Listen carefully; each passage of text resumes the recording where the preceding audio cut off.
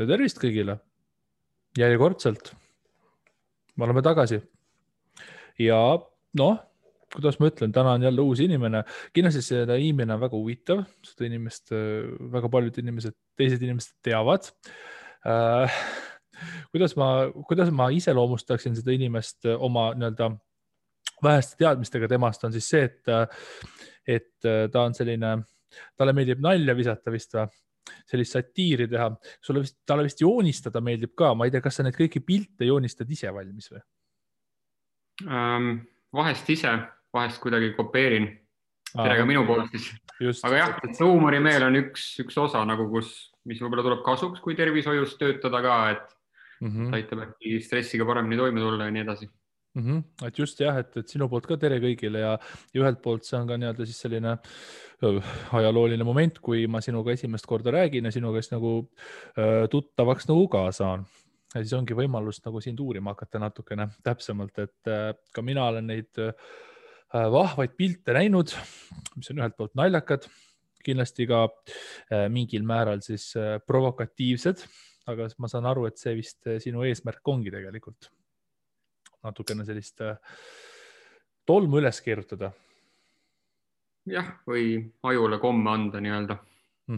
Okay. Oleks millestki rääkida.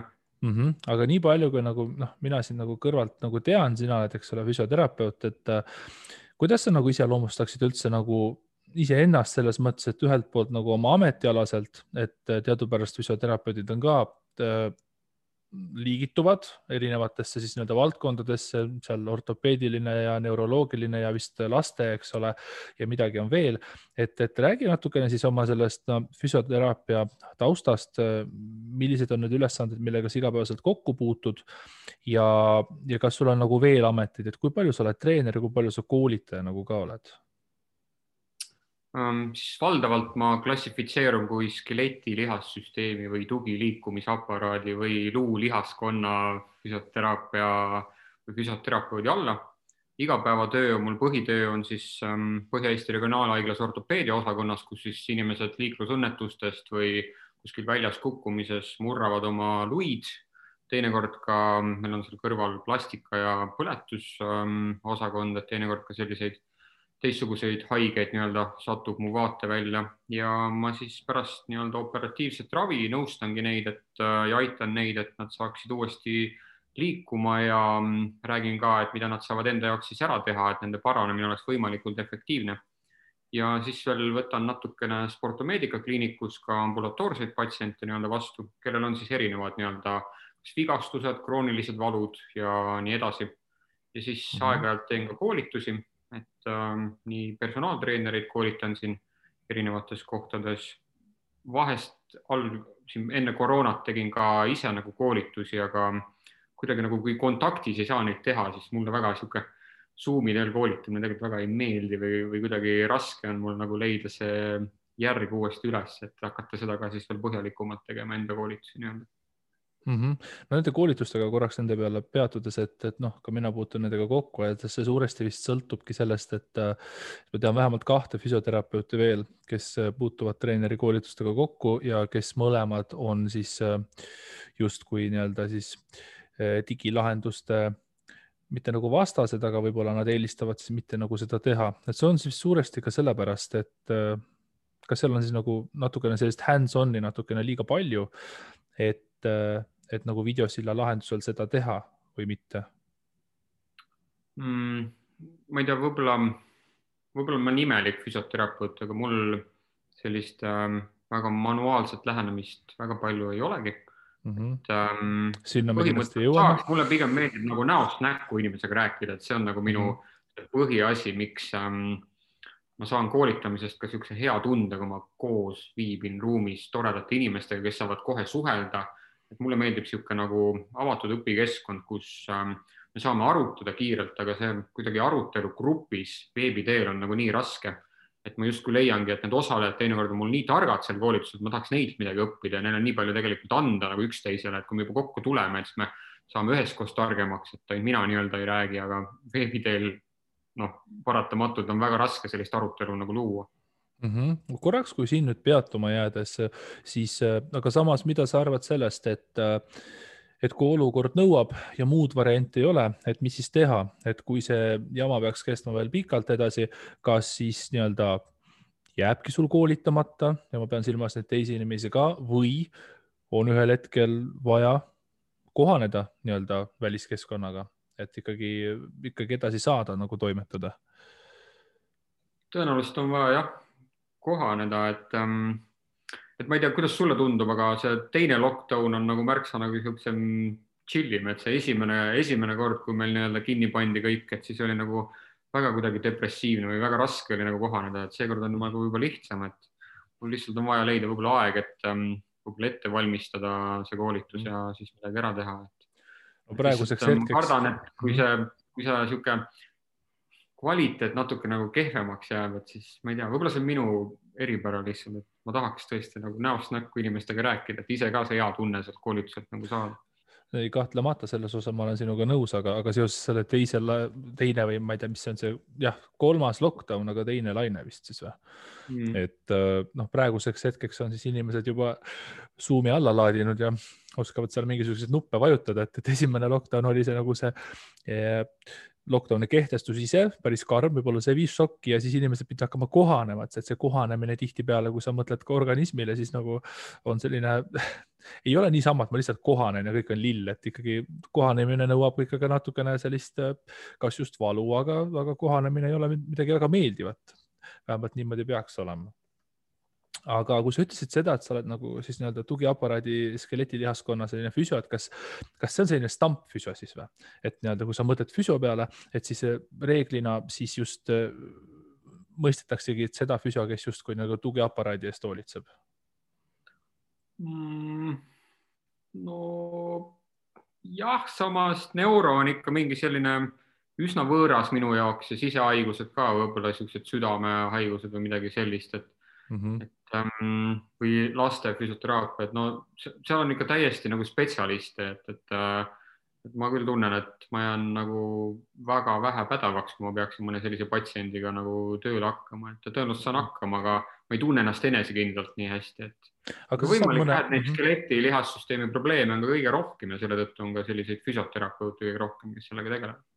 Aga kui minu isikliku huvi praegu rahuldada selles osas, et äkki sa saad mõne sõnaga nagu mainida, et ma arvan, et ongi nagu trenni inimesed, kes seda eelkõige kuulavad, eks ole, nemad on ikka aeg-ajalt mingisugused kaebused neil tekivad, siis nad jõuavadki sellise, ma ei hakka ütlema tavapärane nagu füsio, aga just, et see sinu erialast lähtuvalt, eks ole, ja selle sama eriala esindajad, keda on nagu palju tuttavaid ka minul.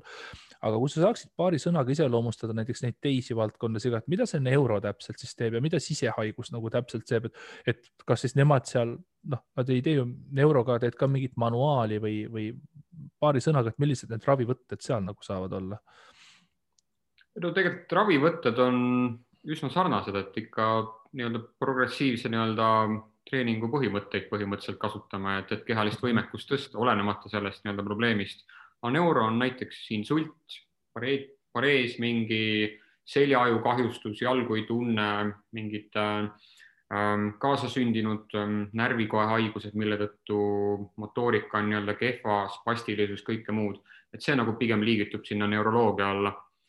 Ja sise on siis pigem võib-olla siuksed südamehaigused, seal justkui vaadatakse ka, et kui sa vaata südamehaiget inimest koormat, kes ka südameopilt näiteks tuleb või tal ongi mingid rütmihäired, siis sa nagu pead jälgima teisi asju, kuidagi tema enesetunnet, mingeid selliseid muid asju, kui sa skeletilihassüsteemis nii-öelda vaatad.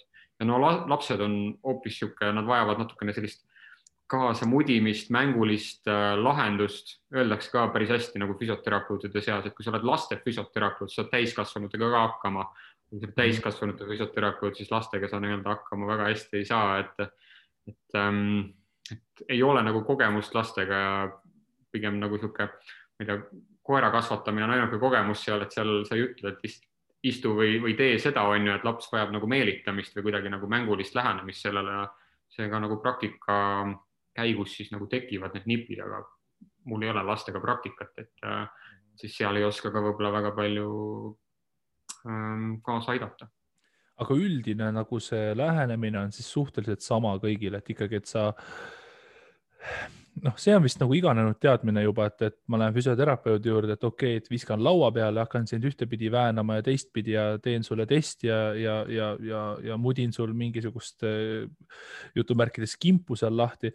Et kas ma saan õigesti aru, et enamjaolt ikkagi see ongi ikkagi nagu sõltumata sellest, kas sa oled siis neuro või sa oled sise või sa oled siis tugiaparaat, et igal juhul on siis ikkagi pigem see, et inimesele nagu määratakse jõukohased harjutused või tegevused, mille abil ta peaks siis nagu progresseeruma ja siis nii-öelda sellest nii-öelda vigastusest või kaebusest või haigusest nagu mingil määral siis nagu paranema. Ja, ma võin ka öelda seda, et ütleme, füsiosi töötab ka mitte tervishoius. Et võib-olla see eripära, millest mina praegu räägin, ongi nagu justkui tervishoius, meditsiinis, haiglate juures nagu füsioterapeudid, kes töötavad. Et mul on lihtsalt rohkem sellist nii-öelda kliinilist praktikat nagu rohkem ja sealt ma nagu tulen.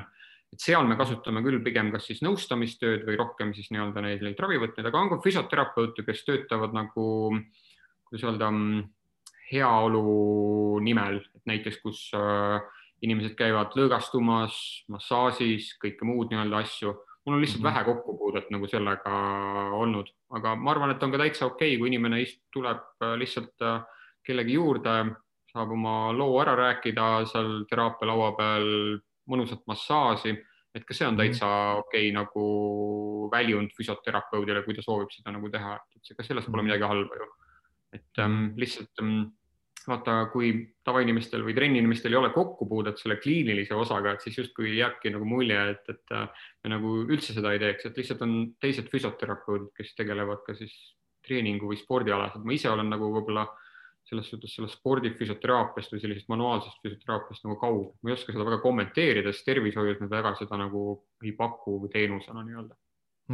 Korraks ma võtan kinni sellest massaažist, et kuidas selle massaažiga nagu täpselt on, et ma saan aru, et on nagu võetud sõna massaaži kohta, et nagu ta justkui nagu, et mõnes mõttes nagu ei toimi, aga samas teises mõttes ta nagu toimib, et kas ma saan õigesti aru, et ta otseselt ei kiirenda sul nagu taastumisprotsessi, ta otseselt ei nagu selles mõttes nagu sellist somaatikat nagu ei mõjuta väga palju, aga see vaimne, see psühholoogiline selline pingelangus või stressi vähenemine on tema puhul siiski nagu olemas.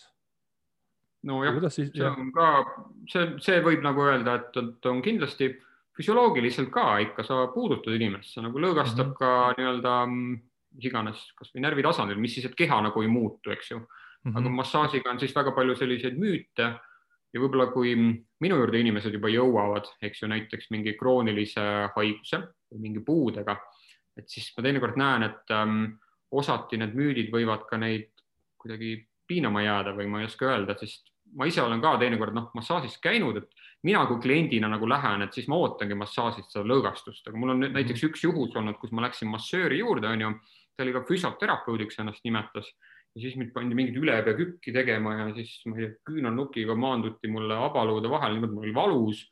Ütlesin, et ära tee, et ma tahan lõõgastust, on ju, ma ei taha sellist nagu massaaži, aga tema kinnitas, et see ongi kõige parem massaaž ja mul on probleemid, et mul on siin nagu mingid, mis iganes hädad lihases, ma olen täiesti terve inimene, mul ei ole mingid hädasi, et mul ei valuta kuskilt, aga mulle juba taheti külge kleebitada see nagu kusjuures mingi probleem lihases või mingi asi, et ongi selliseid negatiivseid kogemusi olemas, et eks me igal tasandil nii massaažis kui ka kliiniliselt võiksime võib-olla neid sõnumeid kas parandada või kuidagi natukene seda, kas võib öelda natuke niisugust tõenduspõhisust nagu teada, et mida massaaž saab teha ja mida ei saa teha ja kas need sõnad, mis me nagu kommunikeerime, et kuidas nagu teraapia töötab või mis see massaaž teeb või mis see muu teeb, et vaadata ka, et need kuidagi liiga ei tee, et võib ka niisugune negatiivne kogemus tekkida inimestel. Mind huvitabki see näiteks, et kui korraks siin massaaži peal veel peatud, et näiteks ma kujutan ette, et igaüks tahab oma teenust müüa, tahab teenust turundada, siis tõenäoliselt sellele massaažile on nagu juurde poogitud teatud selliseid omadusi või lubadusi, mis justkui seal nagu ei pruugi olla. Või kui sa mõtled näiteks kogu selle peale, et kui lai ampluaa neid erinevaid massaaže on, alates lümfist lõpetades, ma ei tea, lemmiklooma massaažiga, et kui sa vaatad, loomad jätame välja, mõtleme inimeste peale, et et kui sa mõtled inimkeha peale, et siis kui palju ikkagi need massaažiliigid üksteisest nagu eristuvad ja kui palju seal sellist quackerit nagu on ka? No need on tõesti palju, ütleme niimoodi. Ma arvan, et need palju ei ole selles suhtes iseenesest halb, et kui need on erineva tugevusega, erineva stiiliga, erinevate vahenditega, mida kasutatakse, et siis inimene saab ka oma meeldivuse järgi valida selle. Aga jah, see võib-olla natuke läheb selliseks nagu äriks ka, et nagu leib tuleb lauale teenida ja siis poogitakse seda umbluud sinna ka natuke külge, et nagu müüa nagu teenust. Et need füsioterapeud, kes just nagu meditsiinis töötavad rohkem, et võib-olla meie näeme seda ka natukene niisuguse halva praktikana, sellepärast et niisugune asi nagu meditsiinieetika tegelikult ei luba kuidagi nagu tervise nimel nagu müüa, aga kellel seda võib-olla nii tugevalt ei tea, et see siis julgelt nagu müüb, aga see ongi natukene äri ka, et raske on seda piiri ka tõmmata, et kus hakkab see nagu heaoluteenus massaažil ja kuidas me seda tervisega nagu seome. Et see probleem kindlasti on, aga ma tean, et inimeste teadlikkus tõuseb ka järjest ja me saame järjest paremaid valikuid seal teha, et kuhu massaaži minna ja kuidas massaaži teha, ma pigem oleksin positiivne, et läheb paremaks.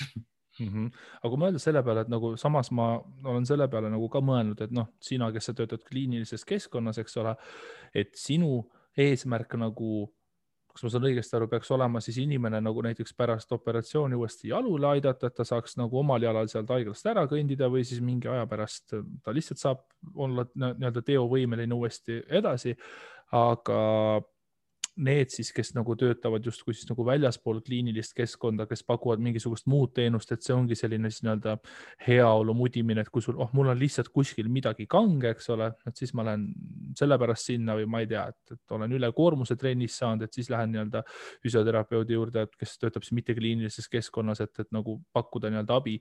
Et kas sa näed ennast nagu pigem sellisena, et sind huvitab see, et inimene saaks nii-öelda jutumärkides jalad alla või sa nagu siis kellegil seal, ma ei tea, on mingi pinge, et sa aitad seda ka nagu lahendada. Et see just pigem see olukorra tõsidus nagu. Minu palk, sissetulek ei sõltu kuidagi sellest, kui kaua inimene minu juures on. Et mul see põhimõte ongi see, et ta saaks iseendaga hakkama. Füsioteraapia, kui me vaatame üldse, mida ta nagu tervishoiule või meditsiinile pakkuda saaks, siis tegelikult ongi see, et me tahame inimesi nagu iseseisvamaks teha, et nad endaga hakkama saaksid ja nad ei vajaks justkui seda nagu meditsiini kui sellist nii-öelda. Et selleks meil nagu see põhiline füsioterapeudi missioon nagu ongi, et võimalikult kiiresti nii-öelda haiglast välja saada, et selles osas ma aidata saama, aga jah, ma saan täitsa ka aru, et kui ma töötaksin, eks ma mõni aeg olen töötanud ka nagu, et ma tundsin ka seda vastuolu, kuidas mul on raske müüa ennast, teades seda, et kui inimene minu juurde tuleb, et siis mulle on kasulik see, et ma klienti hoiaks või tekitaks talle mingi kas või pseudoprobleemi, et ta oleks kauem minu juures, et ma saaksin rohkem nagu palka. Et me näeme ka, et meil on sellised väga häid näiteid tegelikult Eesti ajakirjandusest või meditsiinist, võib-olla sa tead neid oolojuhtumeid ja kõike muud, et seal on nüüd päris hästi nagu välja tulnud, kuidas inimene lähebki, tal öeldakse mingi, et tal on maks paigast ära või mis see viimane see artikkel oli, kus seal nagu tuli ja mõni inimene usubki seda ja ta maksabki ja mul on tõesti häid lugusid rääkida kohe, kus mõned kliendid, kes ongi sellises nii-öelda ärimudelis kinni, nad on tõesti meeletuid rahasummasid, et me räägime seal kümnetest tuhandetest eurodest, mis nad on tegelikult panustanud oma tervisesse, aga see terviseprobleem on tegelikult mingi pseudoprobleem, mis talle on tekitatud. Nad lihtsalt käivad ennast ravimas ilma mingit olulist tulemust nagu saama. Seal võib lausa nagu pettuseni see asi nagu välja minna, et eks see oleks niisugune nivoo, et kui palju seda on okei nagu teha, aga mingist hetkest tekib nagu piir, et ma võib-olla kahjuks näen seda ka kõige hullemat nagu piiri, kus inimesed tõesti saavad nagu petetud selle teenuse poolt nii-öelda. Kas see on ka põhjus, miks sina oled otsustanud jääda nii-öelda kliinilisse keskkonda nagu tööle? Jah, kindlasti, ma arvan küll. Et see eetilisuse komponent mängib seal ikkagi sinu silmis ka suurt rolli nagu? Jah, ma usun, võib-olla kui sa vaatad natukene seda, mis ma sotsiaalmeedias jagan ka, et siis on ka tegelikult üsna sellised teravad teemad, et väga palju saab inimene ju enda tervise jaoks ise ära teha, et just rõhungi, et ma põhimõtteliselt sellega nii-öelda sotsiaalmeediaga ma ei turunda ennast, vaid ma pigem tekitan selle olukorra, et inimene saabki aru, et teinekord nad ei vaja pseudoprobleeme või neid lahendust. Jah, pigem võib-olla ongi see, et sa ei turunda ennast, aga sa võtad teistelt nagu selle turu ära põhimõtteliselt siis, kes nagu tahaksid võib-olla siis sellist... Võib nii öelda, eks ma olen kõvasti heiti ka sellega sulle osas saanud. Oled ka päriselt nagu reaalselt heiti saanud või? Kas sa saad heiti siis nagu teiste füsiode poolt või treenerite poolt või kes see sinu peamine heitijaskond on? Valdavalt on manuaalterapeudid. Okay. Ise olen tegelikult ka tugeva manuaalteraapia taustaga, aga ma lihtsalt käisin mingi aeg, kui ma füsioteraapia nagu kooli lõpetasin, ma hakkasin hästi palju nagu erinevatel manuaalteraapia koolitustel käima. Päris kiiresti siin aru, et tegelikult see läheb nagu liiga hulluks. Igal manuaalterapeudil on oma teooriad, miks inimesel valutab ja mis nagu probleeme on, et ma sain nagu päris hästi aru, et neid pseudoprobleeme seal tekitatakse, neid pseudolahendusi tekitatakse kaasa nagu päris palju. Et õnneks tegelikult ma hakkasingi võib-olla oma mõtteid panema tegelikult sotsiaalmeediasse, kus ma tegelikult saingi aru oma esimestest vigadest. Et omal ajal Risto Uuk ja Kristjan Koiksin panid minu mõtteid proovile, et ma olin ka võib-olla natuke strukturaalse lähenemisega füsioterapeut ja siis ma nägin, et oi kurat, et teil võib õigus olla, et äkki see polegi nii oluline ja siis hakkasin rohkem lugema selle kohta ja sealt kuidagi nagu arenes see välja, et äkki see, ma ei tea, manuaalteraapia ei olegi nagu nii kätsi, et kes võib-olla sinna ei jõuagi selle võib-olla lisalugemise või süvade teadmiste juurde, et see võibki kaasa minna ja võibki uskuda seda strukturaalselt, ta on nagu nii nagu oma tunnelis või ta ei näegi seda muud asja, mis inimese probleeme võib põhjustada või kuidas ka tema ravi võib tegelikult kahju teha näiteks nende pseudoprobleemidega.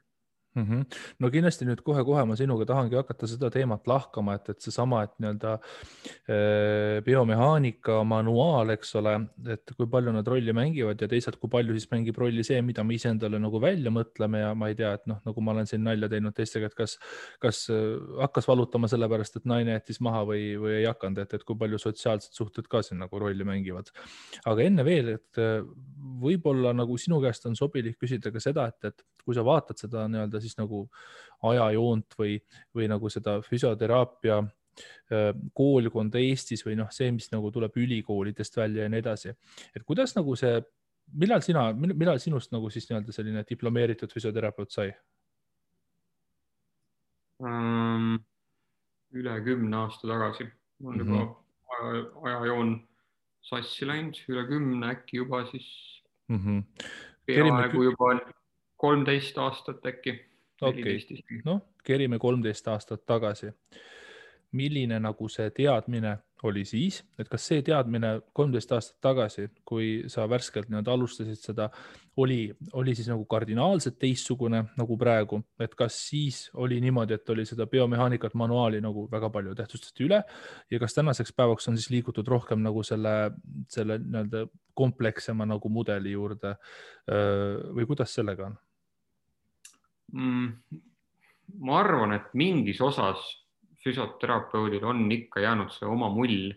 Ma ei tea, füsioteraapias vähemalt meil koolides ka praegu, kui ma vaatan näiteks praktikantide pealt, kes nagu käivad, see mull on küll väiksemaks läinud, aga see mull on see rühimull, mis on jäänud, et inimese valu põhjendatakse läbi rühi eripärane. Kui mina koolist välja sain, siis mul oli ka raudpolt, et kui inimene tuli, ta midagi valutas, ma selgitasin tema valu näiteks selle, et sul on liiga nõus selg või otsisin tal mingeid jalgade pikkuse erinevusi või õlakõrguse erinevusi, teadmata tol hetkel, et tegelikult need on ka täitsa normaalsed leiud ilma valuta inimeste seas. Lihtsalt inimesed, kes minu juures käisid, olid kogu aeg valuga, neid ma sain uurida ja ma pigem ainult kinnitasingi seda, et inimestel ongi asümmeetrid ja valuga inimesed käivad, ju see ongi nagu valu põhjus. Aga tegelikult, kui me vaatame uuringuid, siis me näeme, et kõikidel inimestel, ka ilma valuta inimestel on neid asümmeetreid, on täitsa nagu normaalsed. Et tollel ajal oli see nagu väga tugevalt sees, eks ma natuke olen sellega võidelnud.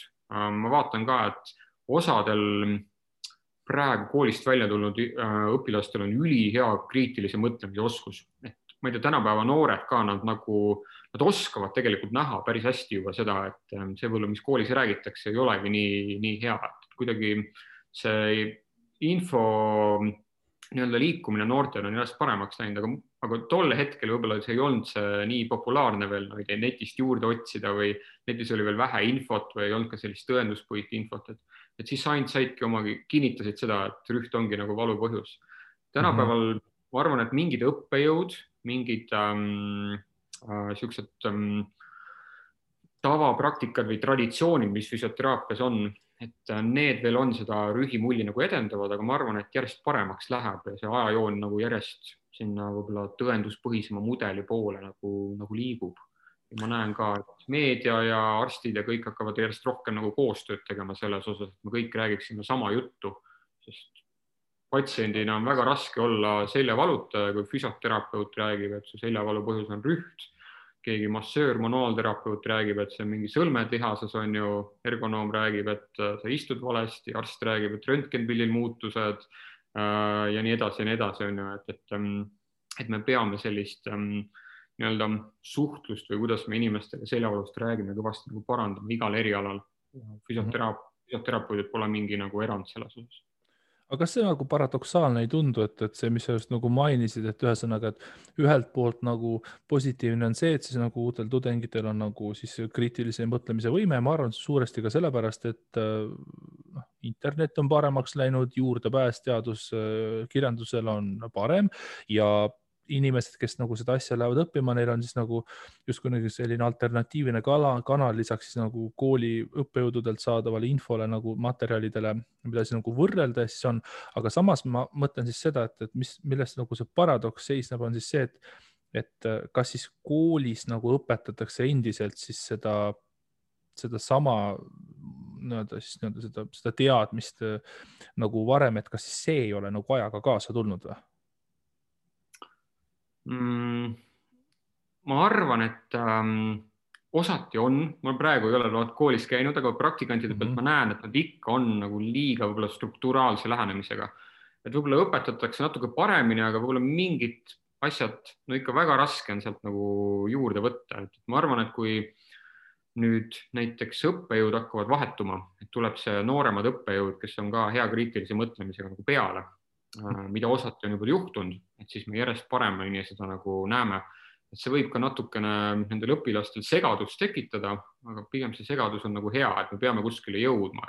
Et ma ise ka sotsiaalmeedias panengi natukene sellist provotseerivat asju, selliseid puutepunkte nende vigade koha pealt nagu üles, et see arutelu nagu tekiks ja me areneksime nagu erialana ka kuhugi poole, et see seisma jäämine nagu ei jääkski seisma, eks ju, et see areng toimuks, aga ma arvan, et sealt võiks veel kõvasti paremaks minna.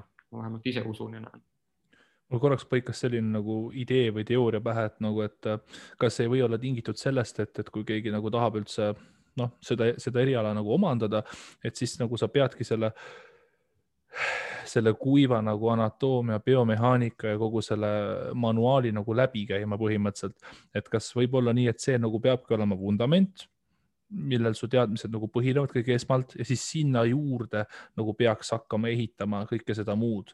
Või et kas nagu, ma mõtlen muidugi hästi lihtsustatult, et kas nagu see ei võikski olla nagu keerulisem, et inimene läheb seda asja õppima, siis hakatakse talle kohe rääkima umbes nagu tunnetest ja sotsiaalsusest ja kõigest muust, olgugi, et ta võib-olla pole siis anatoomiatki süvitsi nagu ära omandanud ja ei mõista biomehaanikatki.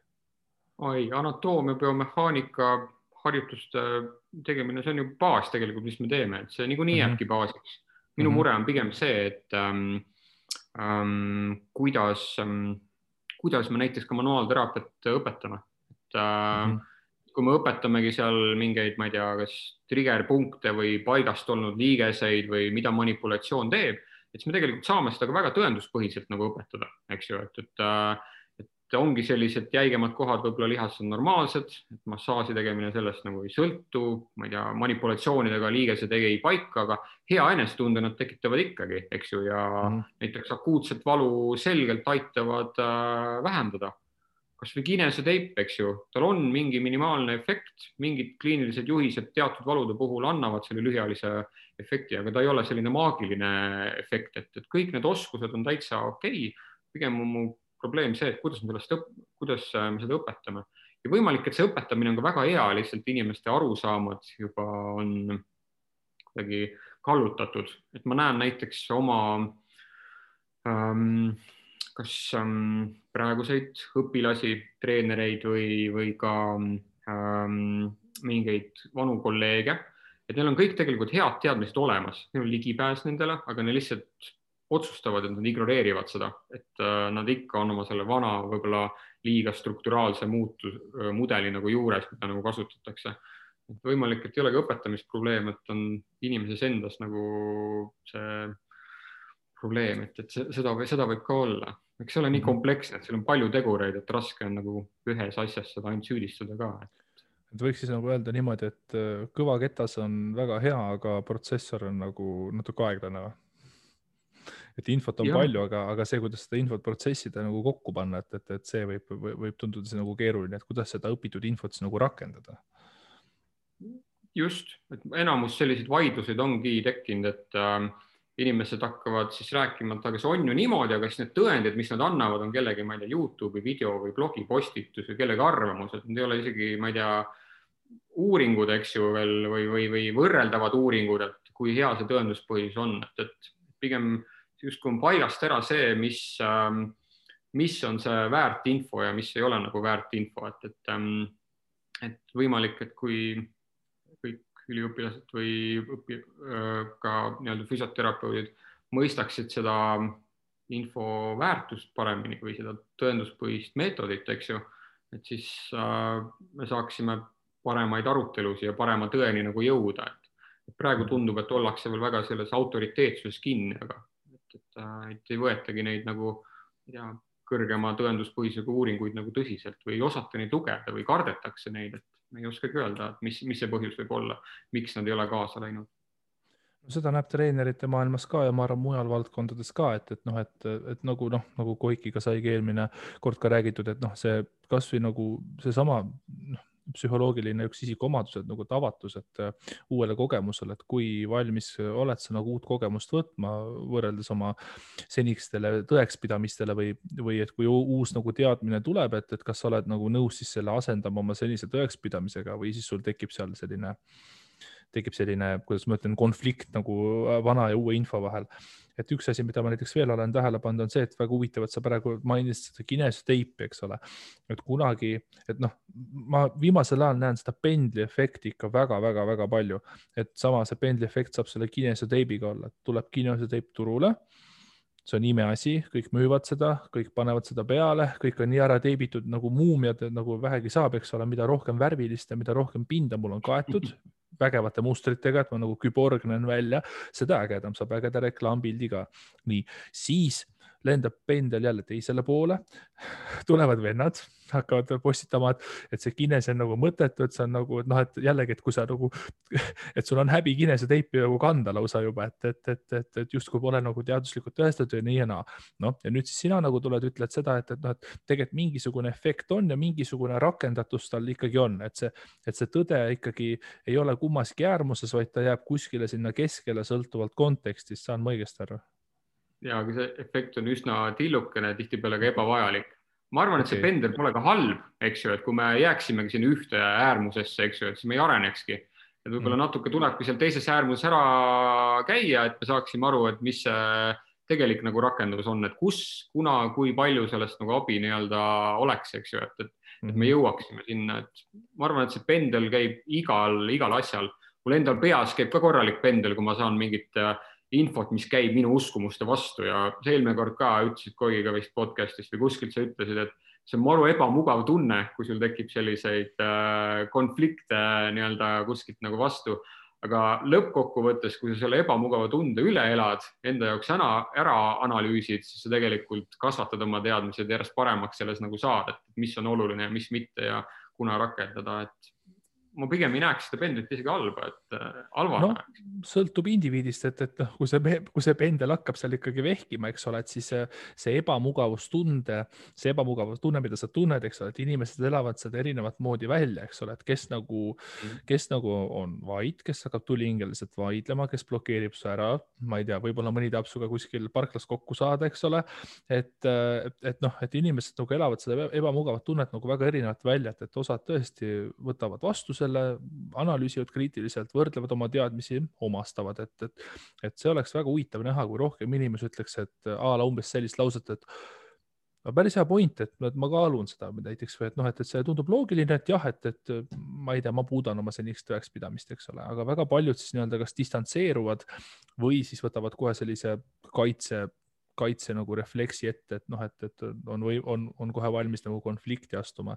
Et see sõltubki jälle, ma arvan, et mingil määral see nagu taandub psühholoogiale ka, et kuidas inimene on nagu võimeline seda protsessima.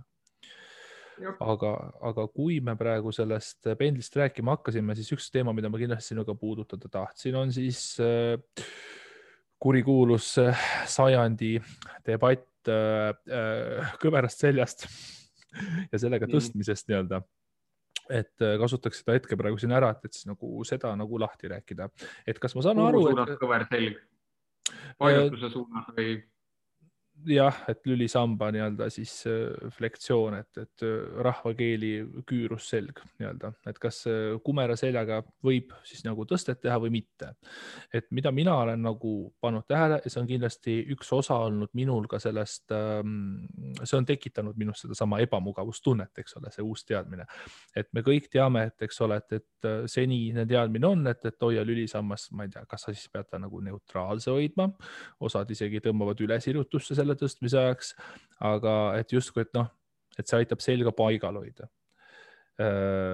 Muidugi biomehaanika gurud siin võivad hakata põhjendama diskinurkasi ja mingisuguseid surveid, aga siis see pendel liikus teisele poole, mida ma olen sinu nagu storydes ka tähele pannud, et kindlasti nagu sulle ei saa inkrimineerida praegu seda, et sa propageerid ainult kõvera seljaga tõstmist. Aga justkui ongi see, et siis liikus see pendel sinna poole, et kõvera seljaga nagu võib tõsta ja ükskõik mida võib nagu teha. Et kas sa saaksid nagu täpsustada selles mõttes, et millal nagu on kõvera seljaga okei tõsta. Et minu mõte on nagu olnud see, et jällegi, ma küsin siis sinu käest, et kas ma saan õigesti aru, et vahet pole, kas sa tõstad neutraalse seljaga või kumerdatud seljaga, kuni sa suudad hoida nagu siis sellist stabiilsust ja nagu lülide liikumatust. Et kui sul hakkab see, kas siis neutraalse või kumerdatud seljaga tõste ajal nagu selline mitte vabatahtlik flektsioon tekkima, ehk siis nii-öelda lihaskond ei suuda hoida lülisammast oma asendis, et siis on nagu jama. Või millal on jama või ei olegi vahet? Siis me peaksime kõigepealt kokku leppima, et mis on see eesmärk. Et näiteks teie eelmine podcast oli kontekst lihasmassi areng, eks ju, ja seal nagu see tehnika. Et sa oled vist maininud ka ühes, maru hästi vastasid ühele küsimusele, et just kui on tekkinud hirm, et ei julgegi enam sirge seljaga õpetada inimesi. Hakkab tulema, see on see pendli teine äärmus. Ja, et tegelikult on täitsa okei sirge seljaga tõsta ja seal on väga tugevad eelised, näiteks kui sa tahadki siis maksimaliseerida või spetsiifilises lihasgrupis nagu tööd. Et kui sa nii-öelda klient tuleb sinu juurde, ütleme kliendi nimi on Ants, seda tahab prinkis tuharaid on ju või midagi sellist, et siis ilmselgelt sul oleks tark panna see inimene sirge seljaga tõstma, sest need jõuõlad ja see nii-öelda tunnetus sinna tuhara piirkonda, see ongi nii-öelda see enamik, mis sellest nagu tööst ära teeb. Ja see, kuidas seda põhjendad, ongi nagu väga lihtne põhjendada, et lihastöö on suurem selle sirge seljaga tõstmise juures. See point tegelikult selles näiteks juhendamises ongi see, et ka treenerid kasutaksid sellist põhjendatud tagasisidet, et miks on see hea, et sa sirge seljaga võiksid tõsta, aga ei ütleks selle juures, et näiteks kui nüüd, ma ei tea, sul selg veidikene kõveraks läheb, et siis nüüd juba juhtub midagi, või et seda me tegelikult ei tea, kas juhtub. Et näiteks mina olen 2 korral võib-olla ükskord nagu päris tõsiselt ennast jõutõmmete ajal ka saanud sellise minivigastuse, kus ma järgmine päev väga raskelt sain liikuda ja mõlemad korrad on juhtunud siis, kui ma tõstsin sirge seljaga. Ideaalne tehnika oli, eks ju, et see hea tehnikaga tõstmine tegelikult ei päästa mind sellest raskusest või sellest vigastusest või sellest probleemist, kui mul ei ole ettevalmistust selle raskusega toime tulla. Me teame ka seda, et tegelikult kehaline võimekus, kui ta areneb, siis nagu ka lihasjõud areneb väga, ma ei tea, liigese nurga spetsiifiliselt. Et siis ütleme ka koormustaluvus areneb väga palju liigese nurga spetsiifiliselt. Antud kontekstis on siis meil see lülisammas, eks ju. Et tegelikult sul on võimalik ju adapteeruda ka kõvera seljaga tõstmisega ära. Me näeme tegelikult, et kui situatsioon ka seda nõuab, et siis võtame kas või näiteks kõige ilmselgema näite näiteks, ma ei tea, kivi tõsta rammumehe võistlusel, kus kägaras võtavadki seda kivi näiteks üles. Mis see Tom selle, mis ta rekordi tegi, mingi 280 kilo oli või mis iganes, kägaras tõstis nagu kivi, on ju. Et see on ju meeletu flektsioon asend seal, aga ta suudab seda kivi nagu tõsta, ilma et tal tekiks nagu probleeme. Et sellega me peame ka arvestama ja kui me vaatame ka näiteks, ma ei tea, jõudustmise võistluseid, et kui seal käia ja need inimesed tõstavadki maksimumi lähedal nii-öelda suurt raskust, et see ei ole enam lihasmassi arendamise kontekstis, vaid suure raskuse tõstmise kontekstis, siis tegelikult, kui su pepu natukene lähemale tuleb see küüru selga tõmbad, sa vähendad jõuõlga, sa teedki selle raskuse tõstmise justkui lihtsamaks. Ja me näeme, et see vormi lagunemine annabki justkui nagu eelise suuremat raskust nagu tõsta ja väga paljudel läheb seal selg kägarasse ilma, et neil midagi ei juhtuks. Et kokkuvõtteks, kui sul on sirge selg, ei päästa sind ka vigastust, kui sul ei ole ettevalmistust ju selle raskuse tõstmise jaoks olemas või taluvust nii-öelda selle raskuse tõstmise jaoks olemas. Kõvera seljaga tõstmine samamoodi. Isegi kui taluvust ei ole, sul võib ikka juhtuda, aga kui sul taluvus on, ega midagi ei juhtu. Ja me näeme seda ka nüüd. Minu taust on natuke see, et mul ei olegi treeningtaust, kus see tegelikult kõvera seljaga tõstmine tuli nagu teemaks või on suure debatiga. Et treeningus võib-olla on üks asi, aga tegelikult see tuli rohkem ergonoomika eesmärgil. Me nägime, et päris palju nagu selliseid uuringuid tehtigi siis kas laotöötajate seas, keda siis õpetati isegi seljaga tõstmist vältima, et tõstaksid jalgadega. Et ergonoomikas on tüüpiline see, et tõsta jalgadega, et ära tõsta seljaga, on ju. Kui tõstad seljaga, siis tõsta sirge seljaga. Et kui selliseid koolitusi nagu tehti laotöötajatele, siis nähti, et ainult 1% võtab selle nagu kasutusele ka, et ta ei tõsta seljaga. Et sa ei saagi tegelikult seljaga tõstmist nagu vältida, elu nõuab seda. Ja kui tehti näiteks üks uuring õendushooldustöötajate seas, kes siis nagu jaotatagi nad põhimõtteliselt tõstestiili järgi gruppidesse, et vaadati, et kuidas nad näiteks aitavad patsienti istuma, et üks siis aitaski nii-öelda kägaras põhimõtteliselt kõvera ja pöördes seljaga, kõige hullem asi, mis üldse nagu olla võib, on ju.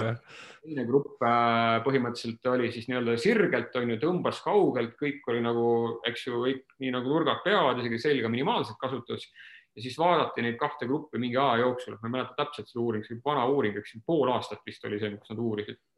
Leidsid, et tegelikult valu ja vigastuste esinemissageduse vahel nagu erinevus ei ole, kuidas sa tõstad.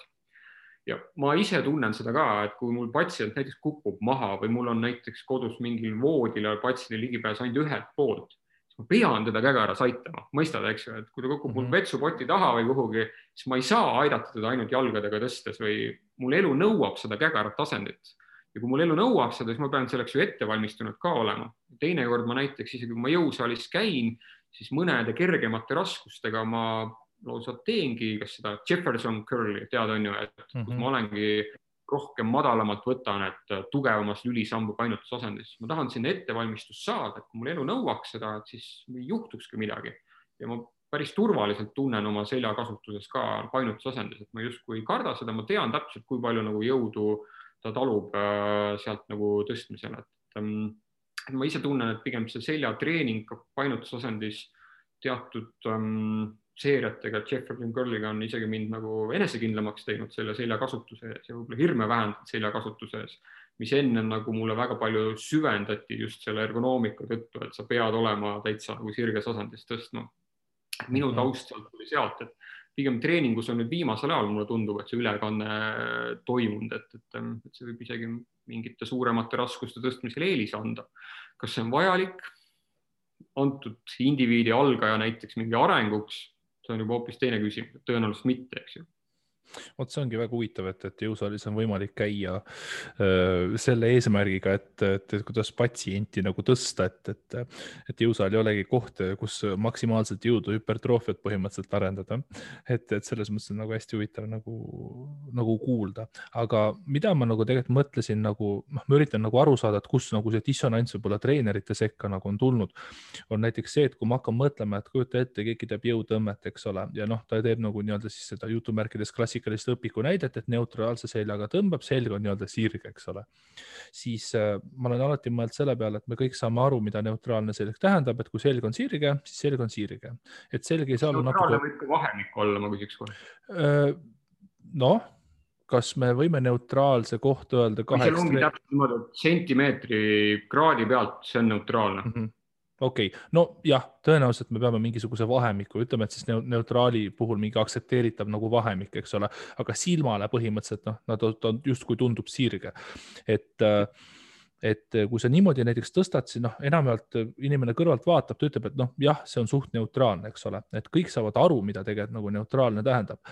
Aga kui keegi hakkab nagu flektsioonis näiteks tõstma, siis see flektsioon saab olla natukene suurem, natukene väiksem, ehk siis ma tahan jõuda sinna, et võib-olla see kõvera seljaga tõstmine on saanud selles mõttes nagu halba kuulsust, et kui keegi jõusaalijunt läheb kangi maast lahti tõstma, mis ilmselgelt käib üle tema jõu, siis ta saab selle alati üles nii-öelda selles nii-öelda kägaras. Eks ole. See on efektiivsem asend, väiksema jõulaga asend.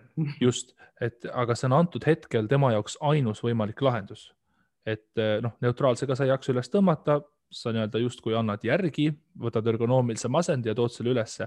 Aga selle ergonoomilise asendiga ongi see, et see koormus, millega nagu tõstetakse, on siis nii-öelda niivõrd suur, et see koormus on otseselt tõenäoliselt vigastuse süü, mitte nii-öelda asend, aga see suurt koormus saab eelkõige siis nii-öelda sellist võib-olla, ma võin eksida, sa võid oma hinnangu sellele anda, aga selles nii-öelda flektsioonis asendiga tõstes on see koormus niivõrd suur, mis suurema tõenäosusega saab nii-öelda siis sellise ülekoormus või üleüldse sellise akuutse vigastuse esile kutsuda.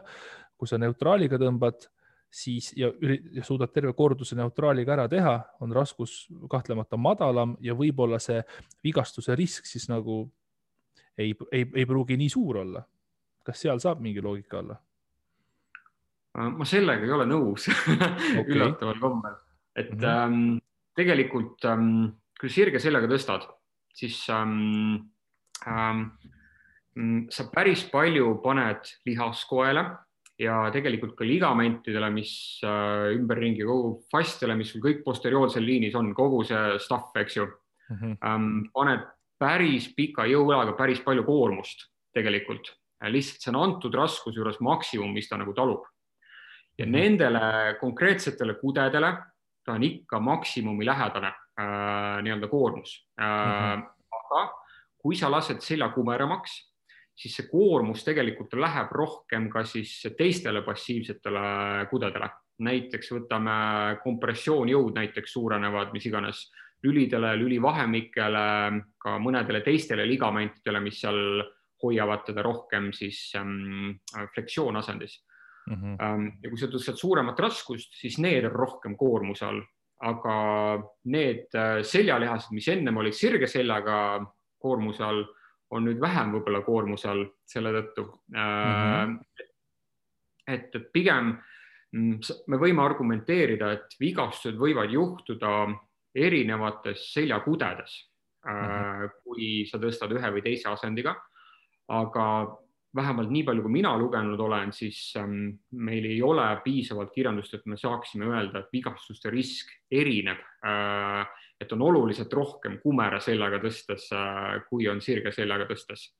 Eeldusel, et sul on sama nii-öelda treenitus seal ees olemas.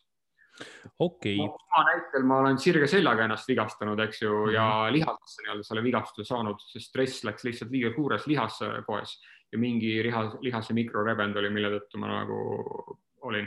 Aga ma olen ka korduvalt tsükleid teinud üsna suure raskusega tegelikult ka kõvera seljaga tõstes, seal ma pole kordagi ennast vigastanud. Võib-olla ma olen ka rohkem ettevaatlik, raskus on selles suhtes nagu veidikene madalam, ei tea miks. Maksimum tõstet, kus ma tõstan maksimum tõstet, mul niikuinii läheb kõveraks ja see koormus jaotub väga palju erinevate kudede vahel lihtsalt nagu ära, eks ju, et seal mul pole ka kordagi midagi juhtunud. Aga siit ma kohe küsiksin, et sa räägid, et kui sa teed Jeffersoni ja kõiki kumerdatud tõsted teadlikult, siis sa teed neid justkui kergelt või kergemalt. Kas sa teed need kergelt sellepärast, et sinu ettevalmistus ei ole piisav, et raskemalt teha või miks sa teed kergemalt, kui sa saaksid teha ergonoomiliselt raskemalt? Sest kergemalt nagu suhteliselt, ütleme, kui sa jõutõmmet teed, siis sa teed sääre kõrguselt, tõstad seda, eks ju? Nii. Enam-vähem. Sääre keskosa kõrguselt, nii nagu kang sul ja kettad lubavad sellelt kõrguselt. Aga kui sa võtad juba siis kas snatch gripi haarde, et sa lähed madalamale, siis tegelikult see suurendab niikuinii liikumisulatust teatud osandites. Sa oled äärmustes märksa nõrgem niikuinii, et see on nagu siuke loomulik, et sul raskus läheb ka väiksemaks. Et kui sa madalamalt tõstad ka mingit raskust, siis sa ei suuda nii suurt raskust niikuinii tõsta, et see on juba suhteliselt nagu nõrgem selle tõttu. Aga see tähendab siis seda, et kui sa tõstad kumerdatud seljaga, siis see toob kaasa ka nii-öelda, et sa teadlikult suurendad nii-öelda siis seda amplituudi või seda sügavust, kust sa nagu tõstma hakkad. Et kui sul oleks kang, eks ole, kangi diameetritest lähtuvalt, et tavalist jõutõmmet sääre kõrgust, nagu sa ütleksid, siis sa tõstaksid selle sirge seljaga üles, aga selle sama kangi, selle sama kõrgusega eeldame, et tõste kõrgus jääb samaks. Okay. Kas sa siis ka teadlikult teeksid kergema raskusega või sa siis teeksid hoopis raskemaga? Siis ma teadlikult pole teinud, aga maksimum tõstete ajal niikuinii läheb. Okay. Eks me näeme seda paljudel, eks ju, et kui ma olen näiteks treeningmahtudega, ütleme, kui on hea treeningprogramm, et ma olen treeningmahtudega vaikselt nagu sujuvalt üles läinud, et mu keha on ette valmistatud juba nende koormuseid taluma niikuinii seal maksimumi tõste lähedal. Ja kui mul läheb siis sinna asendisse, siis see on okei, siis mul on treenitus kasvanud vaikselt. Ma teeksin seda ilma mingite progressioonidega, out of nowhere, mul ei oleks kehalikult ettevalmistust. Asend ei ole võib-olla mitte nii palju süüdi, vaid lihtsalt see, et mul ei olnud taluvust seda asja nagu, seda raskust tõsta selles situatsioonis, eks ju. Kui palju sinu hinnangul on overlappi nende kahe asendi vahel, millest me praegu räägime, et siis nii-öelda flexis ja neutralis selles mõttes, et kui hästi näiteks, toome nii, ma terve elu teen sirge seljaga jõutõmmet, kui palju see võimekus kandub üle flektsioonist tõstele, näiteks, et toome näiteks, et ma olen eluaeg teinud sirge seljaga, jaksan seal tõsta võib-olla mingi 200 kilo, aga nüüd ma panen peale võib-olla 240 kilo ja proovin seda teadlikult siis kumerdatud seljaga ergonoomilisemalt tõsta. Kas ma pean ikkagi arvestama sellega, et mul ei ole ettevalmistust selle asendiga tõstmiseks või sirge seljaga treenimine on mul andnud nii palju overlapi näol ettevalmistust, et ma võin seda teha südamerahus? Kindlasti mingi ülekanne on, nagu jõuharjutust on niikuinii, vaata, kui sa lihasjõudu ka arendad, see on, jõuareng on ju hästi spetsiifiline. Aga kui sa näiteks samu lihasgruppe treenid, sul niikuinii kandub mingi, ütleme näiteks rinnalt surumist, et kangiga nagu korduste peale, aga teed ka rinnale lendamisi, triitsepsit, eks ju, et kui sa seal saavutad jõu, eks see kandub mõnel määral ikka rinnalt surumisse ära, aga mitte nii hästi. Ma arvan, et seal on samamoodi, et kui sa sirge seljaga tõstad, ikka päris sarnased koed on tegelikult koormuse all. Võib-olla siin ongi hea ära märkida, et isegi kui nad koormuse all on, siis kõik koed kohanevad, mitte ainult lihas. Et ma olen just näinud, et treeneritel võib olla see argument, et lihas on nüüd ainuke asi, mis kohaneb. Teised asjad nagu justkui ei kohaneks. Et kui kõvera asendiga seal tõstad, sul on rohkem neid kompressioonjõude näiteks lülidele, lülivahedele, et siis tegelikult uuringud näitavad, et ka need kohanevad. Jõutõstjate luutihedus seal lülides on ikka päris märkimisväärselt, teinekord osad uuringud ütlevad isegi teatud 10-kordselt see luutihedus suurem kui võrreldes näiteks inimesega, kes raskustrenni nagu ei tee. Et see taluvus tekib ka nendes kudades. Ja ma arvan, et see ülekanne mingis määras on, aga mingis määras ei ole ka. Et täpselt nagu lihasjõud on nagu nurgaspetsiifiline, eks liikuvus nurgaspetsiifiline, ma võiks ka öelda, et koormustaluvus teatud kudedel kui ka lihasjõud on siis liigesliikuvuse nurgaspetsiifiline ka seljas.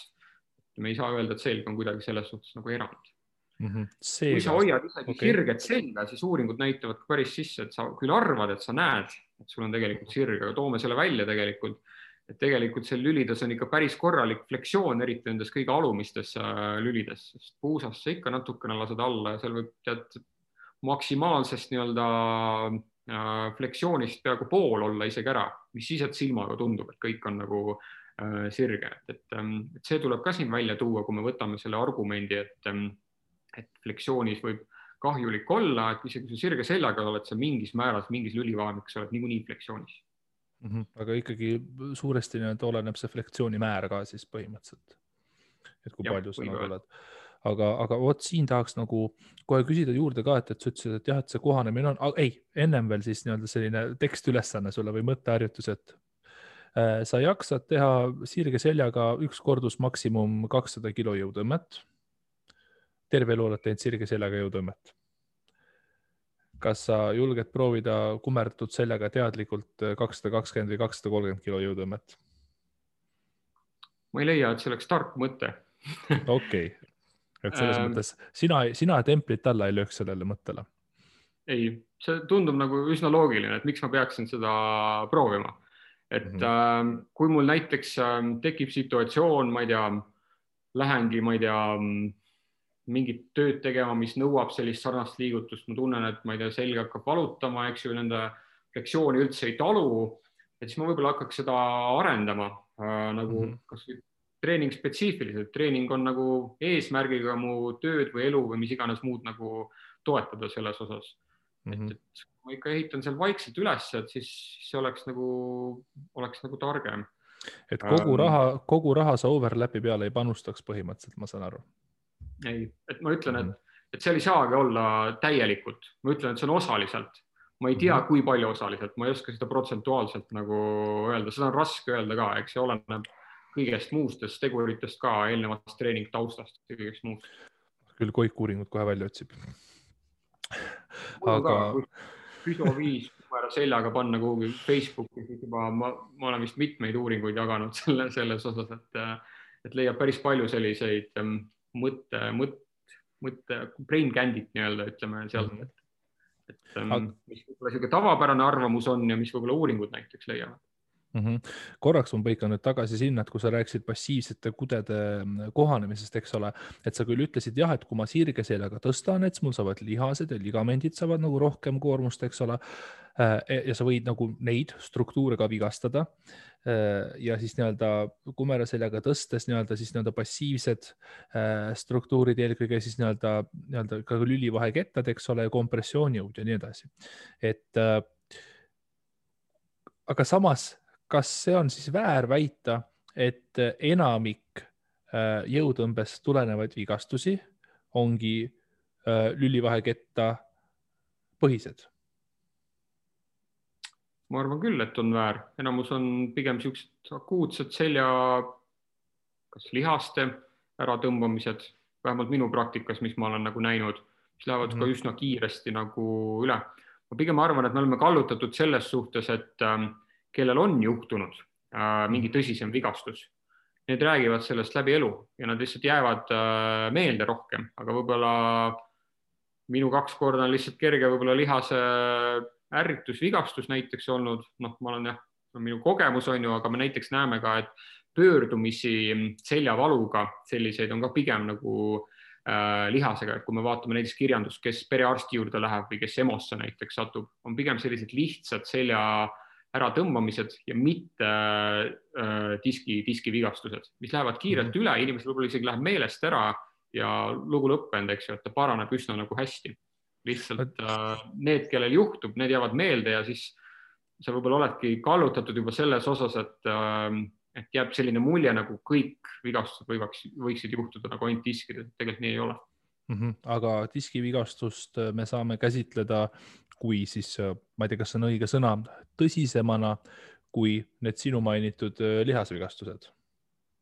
Jah, ma arvan, et pikema paranemise kuluga ja suurema näiteks ütleme ka siis tõsidusega selles osas, et isegi kui disk katki läheb, ta ka tegelikult paraneb päris hästi nagu efektiivselt, aga no miski, mis ei taastu ja mis on nagu oluliselt kehvem, on siis need, kui närvikude saab nagu vigastada. Eks ju, et närvikude on oluliselt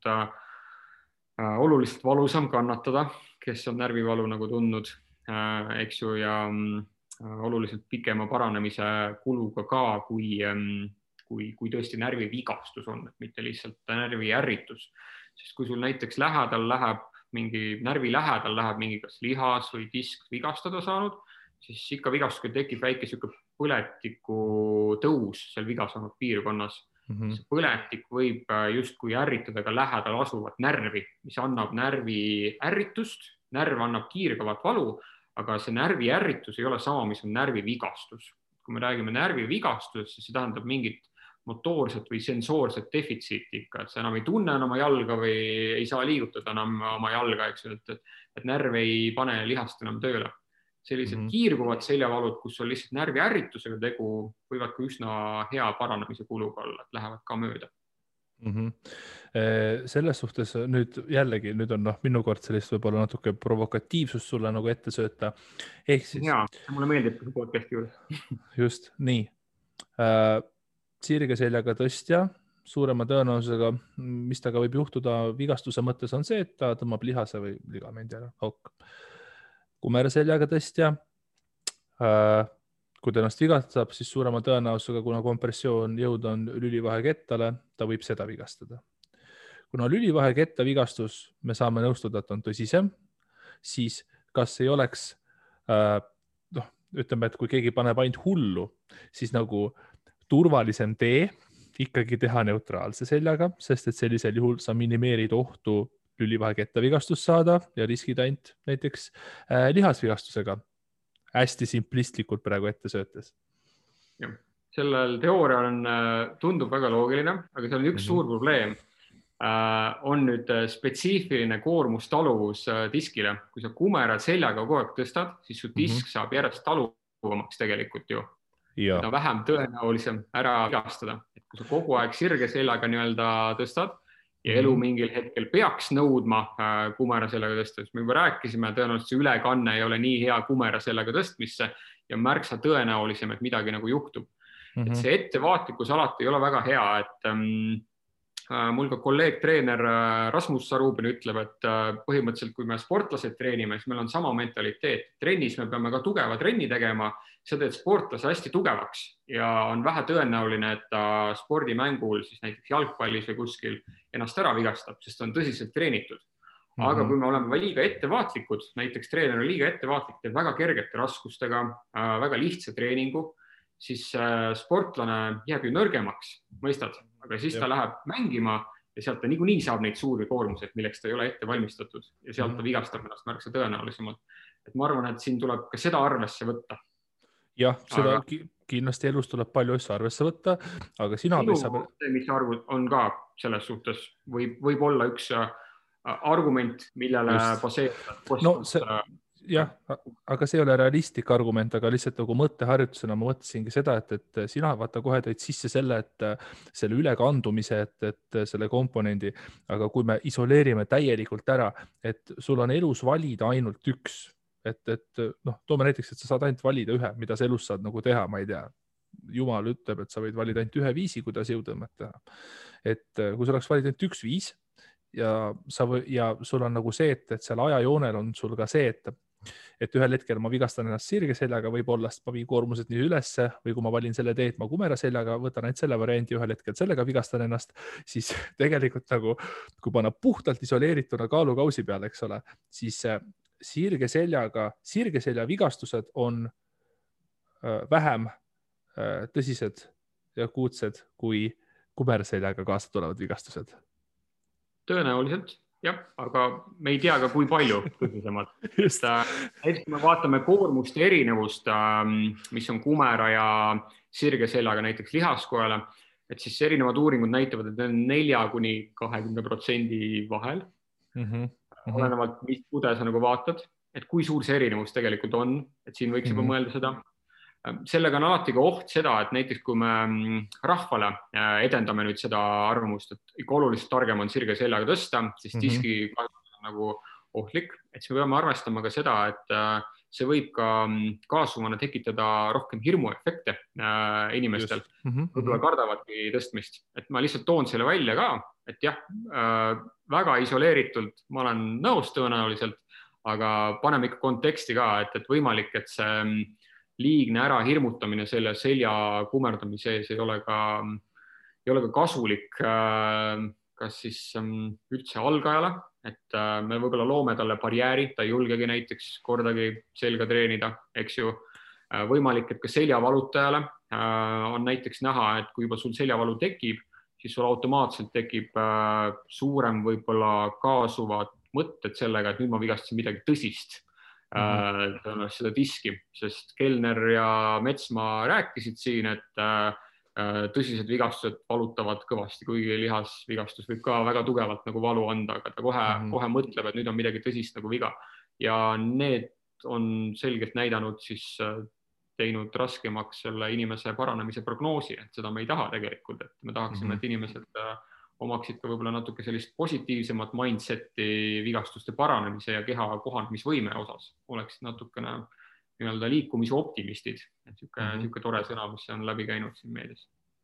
Ei, selles mõttes täiesti nõus, et see, mida mina praegu sinu peal tegin, oli puhtalt selle dissonantsi ebamugavustunde ratsionaliseerimine, ütleme siis niimoodi. Aga selles mõttes loomulikult ma nõustun sinuga, et siit ei tohiks seda kaasa võtta nüüd, et Kellner sai sellelt Metsmalt jah-sõna, et mingis kontekstis nii-öelda sirge selg nagu on parem, et tõstke ikkagi iga asendiga nagu ja mõistlikult ja see just, et see ettevalmistus, mis ma olen mõelnud, et kunagi ma nägin sul seda meemi, mis sa tegid, et oli see, et tõsta on sirge seljaga on ju, versus see, et kuradi hea oli tund aega järjest sõuda, eks ole. Et siis vaata kumera seljaga, vaata see sama meem, mis sa tegid, siis ma kohe mõtlesin selle peale, et seal oligi, et ma mõtlesin, okei, et kuradi hea oli nagu sõuda tund aega järjest kõva koormusega, aga kui näiteks ma pole kunagi varem sõudnud ja üldse võib-olla jõutrenni teinud ja ma lähen kumera seljaga raiuma läbi veetakistuse neid aerusi tõmbama, siis võin ikkagi haiget endale teha. Et seal see sama ettevalmistus peaks olema see ettevalmistuse olulisus ka selleks sõudmiseks suurel koormusel peab ikkagi olemas olema. Just, aga tegelikult see mõte oligi seda sama asja panna sind mõtlema, et sa mõtledki ettevalmistuse ja selle peale, et me pigem näeme, et inimesed on väga kinni või vähemalt need, kes minu juurde pöörduvad väga nagu kitsal valdkonnas, seljavaluga inimesed, nad on kinni selles, et asend on halb. Ja ma näen, et kui ma hakkan neile õpetama näiteks harjutusi, siis nende peamine hirm on see, et asend valeks ei läheks. Mõistad? Et kogu aeg on vaja hoida sirget selga. Meil on isegi küsimus, kas ma üldse võin seljaga näiteks trenni teha. Ja kuigi me näeme, et kui sul seljavalu on tekkinud ja sul on tekkinudki hirm näiteks seljapainutuse ees, mingi raskuse tõstmise ees, siis sa elu lõpuni, kui sa seda väldid, sul jääbki see hirm, eks ju, ja sa tõenäoliselt elad selle hirmuga elu lõpuni ja see võib-olla pole kõige parem viis nagu elada elu lõpuni, et me lihtsalt peame kuskilt alustama, et see inimene nagu liikuma saada. Ja me näeme, et keha on kohanemisvõimeline, me peame leidma sellise sobiva treeningkoormusega, kui nad on nii tugevalt selles asendis kinni, nad ei näegi seda, et tegelikult keha on kohanemisvõimeline, et siis meil on jama, eks ju, et raske neid inimesi nagu ümber veenda ja sellised postitused võib-olla aitavadki seal seda edendada, et asend võib-olla on üks tegur ainult, mis mõjutab neid koormused erinevate kudedele, aga treenitus ja kõik muud asjad on ju teised tegurid. Ka see sõudmise näide, üks on vastupidavus, raskuse tõstmine, võib-olla on ühekordne maksimumpingutus, aga me saame ka arendada vastupidavust, me saame arendada ka power'it, me saame arendada ka maksimumjõudu, eks ju, et kõik on ju vastavalt treeningukava ülesehitusele ju arendatavad, eks ju. No, ja. Haige oled või terve oled, et keha kohaneb sul ikka ju. Just. Aga siit ongi väga igati kohane, et kui sa hakkasid nagu rääkima hirmust, vigastused, valu, siis võib-olla siin võtakski viimase ploki ette nagu sellise valu kohe eraldi. Et varem sa rääkisid, mainisid ka neid erinevaid siis nii-öelda terapeute või ravitsejaid, kes nagu sulle mõtlevad ise probleemi välja, eks ole, võib-olla panevad sind rohkem valutama. Pluss siis nagu see, et sa mõtled, et sul on midagi viga. Et ühesõnaga, ma sõnastan küsimuse siis niimoodi. Kui sa mõtled, et sul on midagi viga, rohkem kui sul on viga, kas siis sa füüsiliselt tunned valu rohkem? Kui keegi ütleb sulle, et sul on midagi väga viga, kas on võimalik sind panna füüsilist valu rohkem tundma? Ja see sama kumerselg, hirm kumera seljaga tõstmise ees, kui sul on selle ees hirm, kas ka see võib nagu su valu suurendada? Et kas see psühhosomaatika selle valu juures on reaalne ja tõestatud? Ja seda kutsutakse nocebo efektiks. Võib-olla oled kuulnud, et placebo efekt on siis miski, kus me anname inimesele, me näeme, et placebo efekt ka töötab, eks ju, et kui sa oled inimene libaravi teed, eks ju, või annad näiteks valu korral suhkrutabletti, ütled, et see on valuvaigisti, siis inimesel ikka valu väheneb, eks ju. Placebo on päris hästi tõestatud. Nocebo efekt tavaliselt öeldakse, et on natuke võimsam isegi kui placebo efekt. Et meil on ka päris häid näiteks, mul on hästi palju neid uuringuid, ma lihtsalt toon võib-olla näitena, et kuulajad saaksid ka aru, et kuidas neid uuringuid läbi viiakse ja kuidas seda näiteks nagu tehakse. Et näiteks üks uuring andis siis nahale inimestele andis ärritust. No ärritus tavaliselt tekitab valu, et kui sa ka näpistad ennast, sul tekib nahal närvikohes ärritus ja sa tunned nii-öelda valu, et see jõuab sul nii-öelda aiu, kus tekib see valu tundeelamus. Ja siis anti toimeainega kreemi, mis me teame, et omab siis närvikude nii-öelda rahustavat või lõõgastavat või seda ärritust leevendavat efekti. Määrisid seda peale ja nad tundsid, et valuvaigistav efekt on suurem, eks ju, et sama ärritus ei tekita enam nii tugevat valu. Siis anti ilma toimeainete kreemi ja öeldi, et see on valuvaigisti. Et sellega justkui tõestati ära, et placebo efekt töötab, et see oli tavaline kreem, see ei tohiks mingit abi anda, aga ta ikka aitas, sest inimene nagu uskus, eks ju, me ütlesime, et andsime talle placebo sisendi, et see valuvaigistav kreem nii-öelda on. See ei olnud samaväärne toimeainega kreemiga, et toimeainel kreemil on ikka oma spetsiifiline efekt, placebo efekt lihtsalt natukene veel andis seda valuvaigistavat efekti juurde. Ja siis teine katse osa oli see, et vahet pole, kas sa annad toimeainega kreemi või sa annad ilma toimeainete kreemi, kui selgelt öeldi inimestele, et see kreem teeb su nüüd tugevama valuelamuse, et nüüd on tugevam ärritus, mis iganes sa nagu tunned, et see muudab su valu hullemaks. Praktiliselt kõik uuritavad mingis osas kurtsid rohkem valu, mis siis, et see ärritus jäi praktiliselt samaks, eks ju. Et seda on päris hästi sellistes kliinilistes katsetes ära tõestatud ja seda hirmu efekti on ka päris hästi siis nüüd kliinilistest katsetest välja tulles siis ka rahva seas neitud, et omab selgelt siis ütleme valule võib-olla isegi veel väikest minimaalset efekti, et pigem valule leitakse, et on efekt siis kliinilistes katsetes, et ma ei teaks, et seal oleks võib-olla siis elus eneses mingi nii suur efekt, aga millele on efekt, on siis selle valuga hakkama saamisega või valuga toimetuleku strateegiale. Näiteks mõned uuringud, mis on tehtud, üks sellisem kuulsam uuring on siis, et läks uuringugrupp Austraalia ühte piirkonda, kus inimesed elasid veel nii-öelda hõimus või neil ei olnud väga head ligipääsu meditsiinisüsteemile kui sellisele. Ja siis vaadati, et kui palju seal seljavalu esineb, et sellist aeg-ajalt esinevad kroonilist seljavalu inimesed kurtsid, ütleme kuskil iga 4-5 inimene ja läbi ajaloo tegelikult vaadates, inimestel on kogu aeg läbi ajaloo seljad nagu valutanud iga 4-5 inimesel aeg-ajalt, eks ju, et see statistika pole väga palju nagu muutunud. Ja kõikidest nendest valuga inimestest, kes nüüd seal oli ainult üks selline, kellel oli tekkinud valu tõttu mingi puue, ehk ta ei saanud enam valu tõttu millegagi hakkama, ta ei olnud nõus mingeid igapäeva või töötoiminguid nagu tegema. Läks siis 15 aastat kuskil mööda, see sama uuringugrupp läks enam-vähem samma piirkonda tagasi ja seal oli juba suurem linnastumine toimunud, mis tähendab seda, et inimesed, kes seal nende valu kurtsid, neil oli ligipääs siis meditsiinisüsteemile, nad said arstide, kiropraktikute, füsioterapeutide, massööride juures nagu käia. Et kui vaadati uuesti seal siis suures valimis neid seljavalutajaid, siis ikka iga 4.–5. inimene kurtis seljavalu, aga mis oli oluliselt muutunud selle 15-aastase perioodi jooksul ja selle linnastumisel oli see, et nüüd juba pooled, ennem oli 1, nüüd juba pooled inimesed ei saanud oma seljavaluga toime tulla selliselt, et nad saaksid oma igapäeva või töötoimingutega hakkama. Ja kui nende inimeste käest küsiti, et miks sa ei saa hakkama või miks sa näiteks kardad jõusaali minna või oma last tõsta või miks sul on puue välja kirjutatud, siis inimesed ütlesid täpselt seda, mida keegi neile oli öelnud. Et arstid näiteks olid öelnud, et diskid on kahjustunud röntgenpillil. Füsioterapeudid ütlesid, et sul on nõgus selg. Treenerid olid seal öelnud, et sul on lihased nõrgad ümberringi, eks, et korseti lihased nõrgad, selle tõttu sul valutab.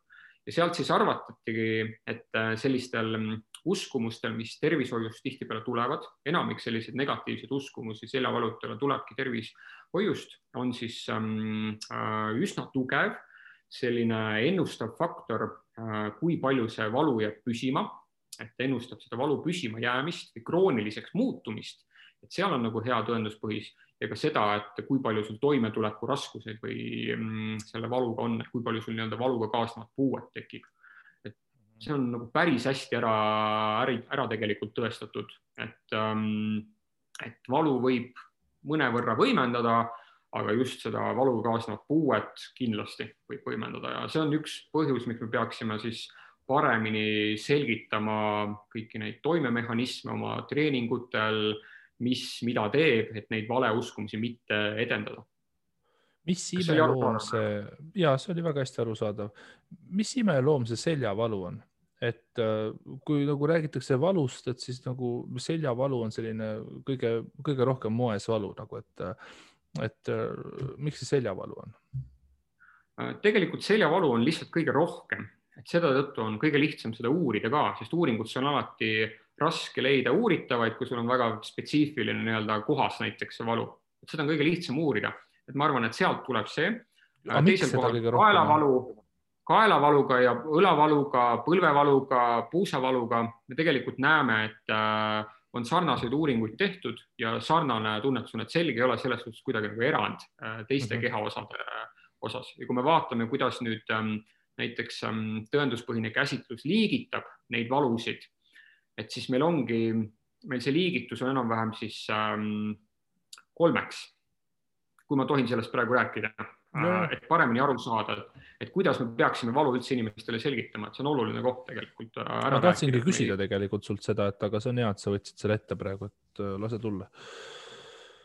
Et me tegelikult tahaksime, mida siis teaduskommuun on nagu uurinud ka, et kuidas me seda liigitust peaksime tegema, me peaksime siis välja sorteerima, et kellel on siis valu põhjus midagi tõsist, et valu võib olla ju tegelikult viide selles, et midagi on tõsiselt nagu viga ja mitte selles suhtes ainult vigastuse osas, vaid ka selles suhtes, et valutada võib mingi kasvaja, infektsioon, mis iganes muu nii-öelda organi puudulikkus, eks ju, et see võib ka kiirguvada valu või mingit tõsist nii-öelda asja anda. Me näeme, et enam-vähem 100 pöördujast või hunnikust inimesest kuskil alla protsendi siis valu viitab ka mingile tõsisele tegevusele, et ei ole võib-olla seljakoega tegemist või mingi tõsise nii-öelda haigusega tegemist. Et see on nüüd üks osa, mida me kindlasti tahaksime inimestele, kes tuleb vastuvõtule, välja selgitada, et jumala eest, et me nüüd ei maga maha mingit tõsist haigust, me ei hakka sind ravima mingi muu massaaži ja mingi muuga, kuigi tegelikult sul on mingi kasvaja, kus sa vajaksid tegelikult, ma ei tea, vähiravi või midagi sellist tõsist, eks ju, et tundub üsna loogiline, on ju. Ja selle jaoks on siis välja sorteeritud sellised punane tipukesed või viited, mis võiksid viidata, et seljavalu on mingi tõsisele asjale vastav, et tavaliselt need punased lipukesed on siis valu pluss mingi süsteemne häire. Kas sul on mingi, ma ei tea, kaalukaotus olnud seletamatu viimase aja jooksul ilma dieeti pidamata, palavik, midagi sellist, eks ju, midagi, mis selgelt süsteemselt nagu viitaks, kus sa peaksid kohe edasi uuringule saatma. aga see on üsna väike protsent inimesi, kellel valu põhjus on selline. Siis teine natuke suurema grupi, ütleme kuni 5-10%, me saame siis mingi spetsiifilise diagnoosi välja anda. Et kuule, näiteks sa said lülimurru, et röntgenpildil on lülimurd näha või me selgelt näeme, et MRT pildil on mingi diski kahjustus, pluss selle MRT diski kahjustusega vastab ka sinu kliiniline pilt, et sul on selgelt seljavalu ja kiirguv seljavalu ja näiteks mingi närvikoe sensomotoorsed häired, eks ju, et jalg enam ei tööta. Me saame selgelt siduda mingi spetsiifilise diagnoosiga seda. Ja siis on ülejäänud 90%, kellel meil tegelikult me ei saagi täpselt öelda, mis võiks selle valu põhjus olla ja mis on veel kõige parem, me ei peagi seda täpselt teadma, sest käsitlus on täpselt samasugune. Et kui inimene pöördub minu juurde seljavaluga, siis mind ei huvita, kas seal on ligament, kas seal on disk, kas seal on lihas, milline lihasosa, kõik muu asjad, mis on näiteks viga saanud. Et see ei olene, kõik niikuinii paraneb ja kõik vastab sellisele progressiivsele koormusele või taastumise loomulikule ajakavale. Ja meil siis ongi selline diagnoos nagu mittespetsiifiline seljavalu. Aga meil on probleem selles suhtes, et inimesed tahavad teada täpselt, mis neil valutab. Aga tegelikult teaduskommuun ütleb, et meil ei ole vaja täpselt teada, mis sul nagu valutab. Ja sealt tulebki see lahkeli, et inimesed on suurema tõenäosusega uskuma ka näiteks sellist võib-olla mitte tõenduspõhist lähenemist, kus selgitataksegi valu läbi mingi kas rühieriipärade, nõrkade lihaste, kõige muuga, eks ju. Ja see ei ole ainult seljas. Me näeme, et õlas on samamoodi näiteks subakrominaalne valusündroom. Vahet ei ole, mis sul seal on sul see rotaatormanseit, pursa, mingi ligament, kõik vastab samamoodi sellisele konservatiivsele lahendusele. Me tekitame väikse turvavõrgu ka, et kui sul konservatiivne lahendus ei tööta, et siis me alati saame edasi uurida või saata näiteks arstide juurde või vaadata nagu edasi. Aga kohe hakata liigselt uurima neid põhjuseid leidma tihtipeale ei ole vaja enamikel juhtuda.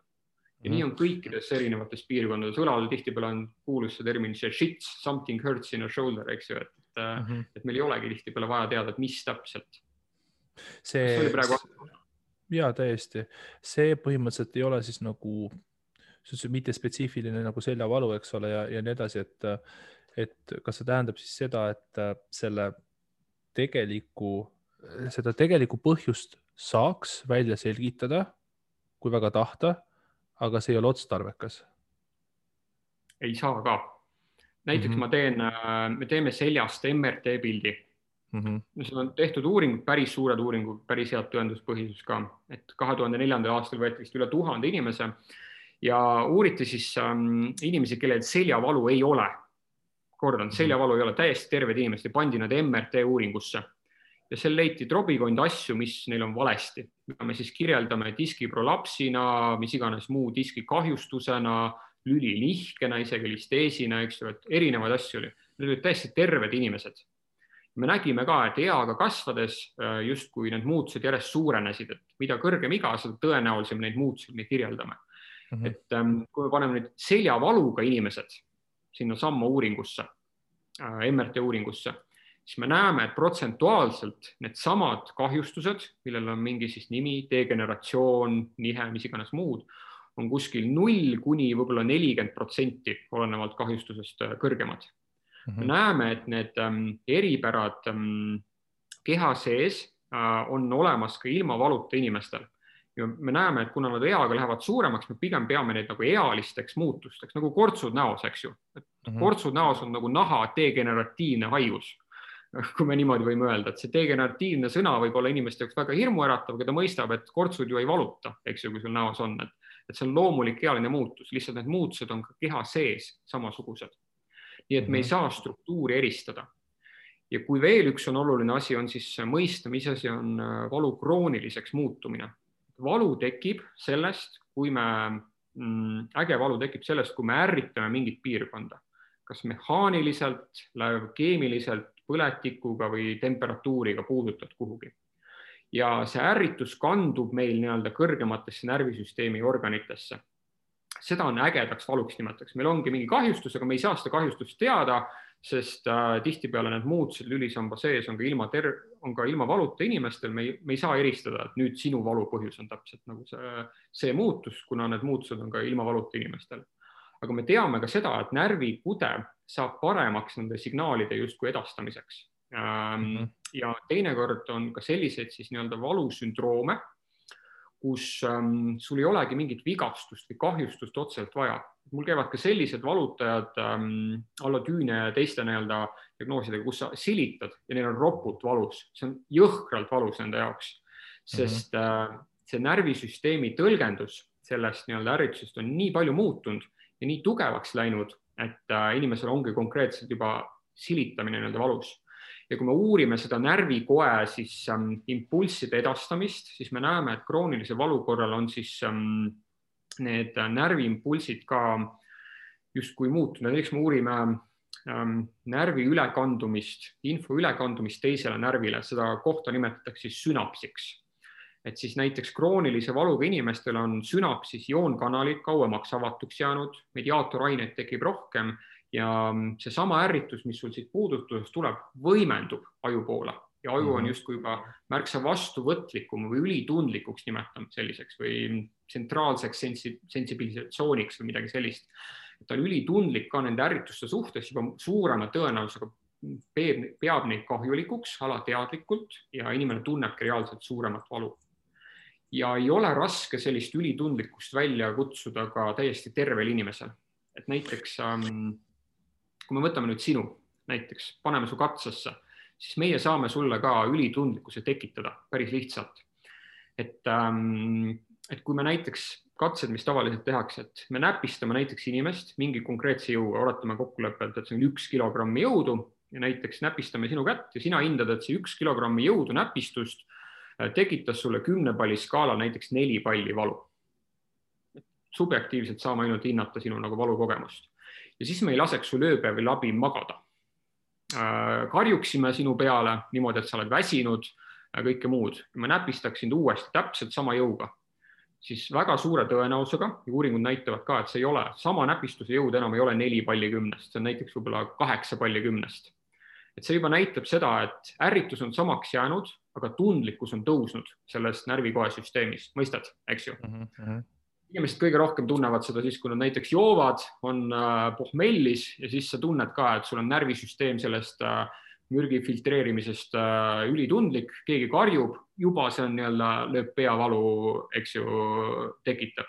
Et sa justkui muutud, närvisüsteem on võimeline muutuma närvi või selle väliste ärrituste suhtes tundlikumaks.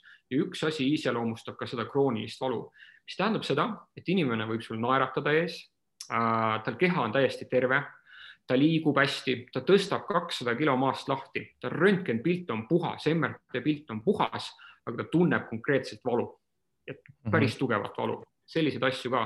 Ja meil on meditsiinis probleem, et inimesed, kes kroonilist valu ei mõista või näiteks terapeudid või arstid, kes ei mõista, siis nad ei usu neid inimesi, et neil võib valutada. Okay. Ja need inimesed ei saagi nagu abi, et sellised nagu probleemid meil on ja tõesti peaksime seda valu nagu paremini mõistma, peaksime seda mõistma laiemalt kui ainult vigastusena, eks ju. Ja võib-olla mu näited praegu illustreerisid ka, et miks see on nagu oluline. Vot, mina olen selles mõttes hea näide. Minul on see pendel nüüd liikunud kogu selle jutu peale, mida selle räägid, sest et minul on siis nii-öelda tõenäoliselt kroonilise ületreenimise, ülekoormuse tagajärjel ka seal lülivaheketastes, õigemini, mis ta siis S1 ja L5 on seal error sees olnud, see on progresseerunud, kuni istmiku närv hakkas lõpuks varbani välja lööma, ei saanud magadagi enam. Nii, MRT, prolaps, mis teeme? Põrguvalu, lõikame jupi maha, valu on kadunud. Ehk siis, aga samas seal tõenäoliselt oligi see, et ühelt poolt oli valu, aga teiselt poolt me juba nägime seda, et siis kogu see jalg tegi nagu põrguvalu, et oli kiirgamine ja saab tuua siis nagu selle kõrvalstruktuuri sinna nagu mängu, mis nagu tõesti viitas, et see ei ole mitte spetsiifiline seljavalu, see on praegu spetsiifiline seljavalu, kliiniline pilt, see, mida sina tunned, langeb selle tõenäolise vigastusega ja selle anamneesiga kokku mingi krooniline ülekoormuseks, läheb ka hullemaks, konservatiivne pole ravi läinud. Ja sellistel inimestel, kui sa õigel ajal pääsed pigem sa saad selle opi tehtud, sul võib olla nagu puhas, eks ju, või hea tunne. Meil on pigem probleem ka selliste inimestega, kes lähevad ilma mitte spetsiifilise seljavaluga. Ja meil on sellised näited, nad lähevad opile ja käivad läbi, aga neil valu ei muutu mitte kuidagi. See on jama jah, et pead ikkagi korralikult, ühesõnaga peab ikka valutama niimoodi, et sa kohe ikka tead, et mis sul viga on. Ja see tundlikkus, see, mis sa mainisid, et ma silitan ja ma tunnen valu, et see närvipiirkond, mis nagu on olnud, et kas siis mu keha on nagu minevikust nii üles krutitud, aga näiteks kui silitada seal väikse varba juures mingisugust piirkonda, siis ta on ikka mega tundlik, et on üles krutitud. Ja siit ma tahaks kohe nagu edasi mõtet sinu käest küsida, et kui sa ütlesid, et et ioonkanalid siis mõjutavad närvirakku, eks ole, kui näiteks rahusti hüperpolariseerib närvirakku, siis kas rahustiga oleks võimalik valu ravida? Üldjuhul, kui me räägime kroonilisest valust, et me teame, et meil on segatüüpi valus, et üks on see, kutsume siis ägedaks valuks, meil on krooniline valu, aga meil on veel üks alaliik närvivalu, mis mulle tundub, et sul on nagu segatüüpi nagu natukene ka, et närvikude ise ka nii-öelda teeb mingi vigastuse järgi mingi selle, et närvivalu tavaliselt on kiirgu ka või omab seda, et lööd oma, ma ei tea, väikse funny bone'i ära ja tunned, kuidas kiirgu valu on või oled liiga kaua vetsus peldiku potil istunud, eks ju, meeme vaadanud ja siis tunned tõused üles, et sipelgad löövad jalgadesse, et närvikude on nii-öelda nii tundlikuks läinud selle verevarustus ära nagu minemisest, et see on nii-öelda see närvivalu. Me teame ka seda, et kui see on tõeline krooniline valu, ehk siis see ülitundlikkus on tekkinud, siis valuvaigistid töötavad, valuvaigistid on erinevad, et valuvaigistid töötavad siis erinevatele mehhanismidele, on see siis sünapsis, ajutasandil, notsitseptori tasandil, mis iganes. Aga tavaliselt kroonilise valuravi valuvaigistid on sellised, et ongi hästi palju kõrvaltoimed. Jah, me saame su valu ära võtta, aga sul tekib ka tähelepanu häired, sa muutud selliseks tuimaks, eks ju, et seda on nagu raske ilma kõrvaltoimetada või siis ka pikaajaliste kõrvaltoimetada ainult valuvaigistitega nii-öelda ravida. Aga kui me räägime rahustist, mitte valuvaigistist, kui me räägime rahustist, mitte valuvaigistist, rahusti, mis mõjutab su närvirakku? Sellised, ütleme nii-öelda need kroonilist valu vähendavad valuvaigistid, mõnes mõttes on ka nagu rahustid, aga ma tunnen, et mul praegu jääb, minu pädevus farmakoloogia alt jääb lihtsalt nii kehvaks, et ma ei saa sulle täpselt neid mehhanisme selgitada. Jah, seda on lihtsalt huvitav nagu mõelda ja nagu selles mõttes, et kas ta niimoodi võiks nagu olla, et kuna rahusti nagu närvirakku peaks mõjutama ka niimoodi, et ta seal seda potentsiaali vist vähendab. Ühesõnaga ka mina ei ole õige inimese kommenteerima, aga mõelda on mõnus, nagu võib öelda. See, mis ma mainisin, on lihtsalt illustreerimiseks üks asi, aga neid asju on veel. Eks ju, see on üsna kompleksne uurida seda närvikoe nii-öelda üldse seda süsteemi, et see on ikka väga raske ja inimese nii-öelda kogu komplekssust nagu aru saada ka, et mis võib tema valu põhjus olla. Teinekord me näeme ikka väga kummalisi valu põhjuseid ka. Kui sa valuga inimestega hakkad töötama, et siis sa tõesti näed, et asjad, mis ei tohiks üldse valu tekitada, tekitavad nii-öelda valu, et seal tuleb ka väga selliseid ja tõesti väga kummalisi lugusid, võiks väga palju nagu põnevaid lugusid rääkida sellest. Okei, aga siia lõpupoole selline mõttelõng ka. Sa varem mainisid seda, et placebo ja nocebo, eks ole, et ütleme, et nagu siis kas me võiksime seda iseloomustada nagu keha siis sellist nagu tundlikku süsteemi või sellist valvel oleku süsteemi või midagi sellist, et see, et ala, et mu peale karjutakse, mul ei lasta magada, näpistad, valu on suurem. Ehk siis inimesi on võimalik jutumärkides väga lihtsustatult öelda üles kruttida, valu suhtes tundlikumad olema ja siis näiteks maha rahustama ja valu suhtes olema vähem tundlikud. Ehk siis kas see võib, nõustud sa selle ideega? Nüüd see, mis sa mainisid, et sa magada ei lase ja kõike muud, et see ei ole enam päris nocebo efekt. Okei, aga ütleme, et... Nocebo oleks ikka lihtsalt mingi mitte spetsiifiline, mida me kuuleme, arvame, näeme, aga unel ja kõigel muul on ikka konkreetne bioloogiline toime. Just. heidame selle kõrvale, notseebo, platseebo, selles mõttes, et ma räägin sulle udujuttu, sul on kõik halvasti ja sul hakkabki rohkem valutama. Ma räägin sulle sellist rahulikku juttu, et sul on kõik hästi, sul hakkab vähem valutama. Ma esitan selle küsimuse siis niimoodi. Siis see on hea küsimus, väga hea küsimus. Et näiteks kasutatakse sellist teraapiameetodit nagu pain neuroscience education. Ehk me õpetame inimesel, kuidas valu tekib, et vähendada näiteks kaasuvaid hirme, seda valu nagu ka. Et seda on siis kontrollitud näiteks krooniliste valuta pealt, et kui palju selline valuõpe nagu töötab ja on leitud, et valu intensiivsust ta ei vähenda mitte kuidagi. Mis tähendab seda, et teadmistest puhtalt ei piisa, et valu mõjutada. Aga mida ta mõjutab? Ta võib mõjutada näiteks katastrofiseerimist, mis valuga inimestel võib kaasa käia teatud kontingendil. Võib vähendada valuga kaasnevaid hirme ja nagu eriti just liikuma asumise nagu ees, et ta läheks sellega liikumisega näiteks kaasa.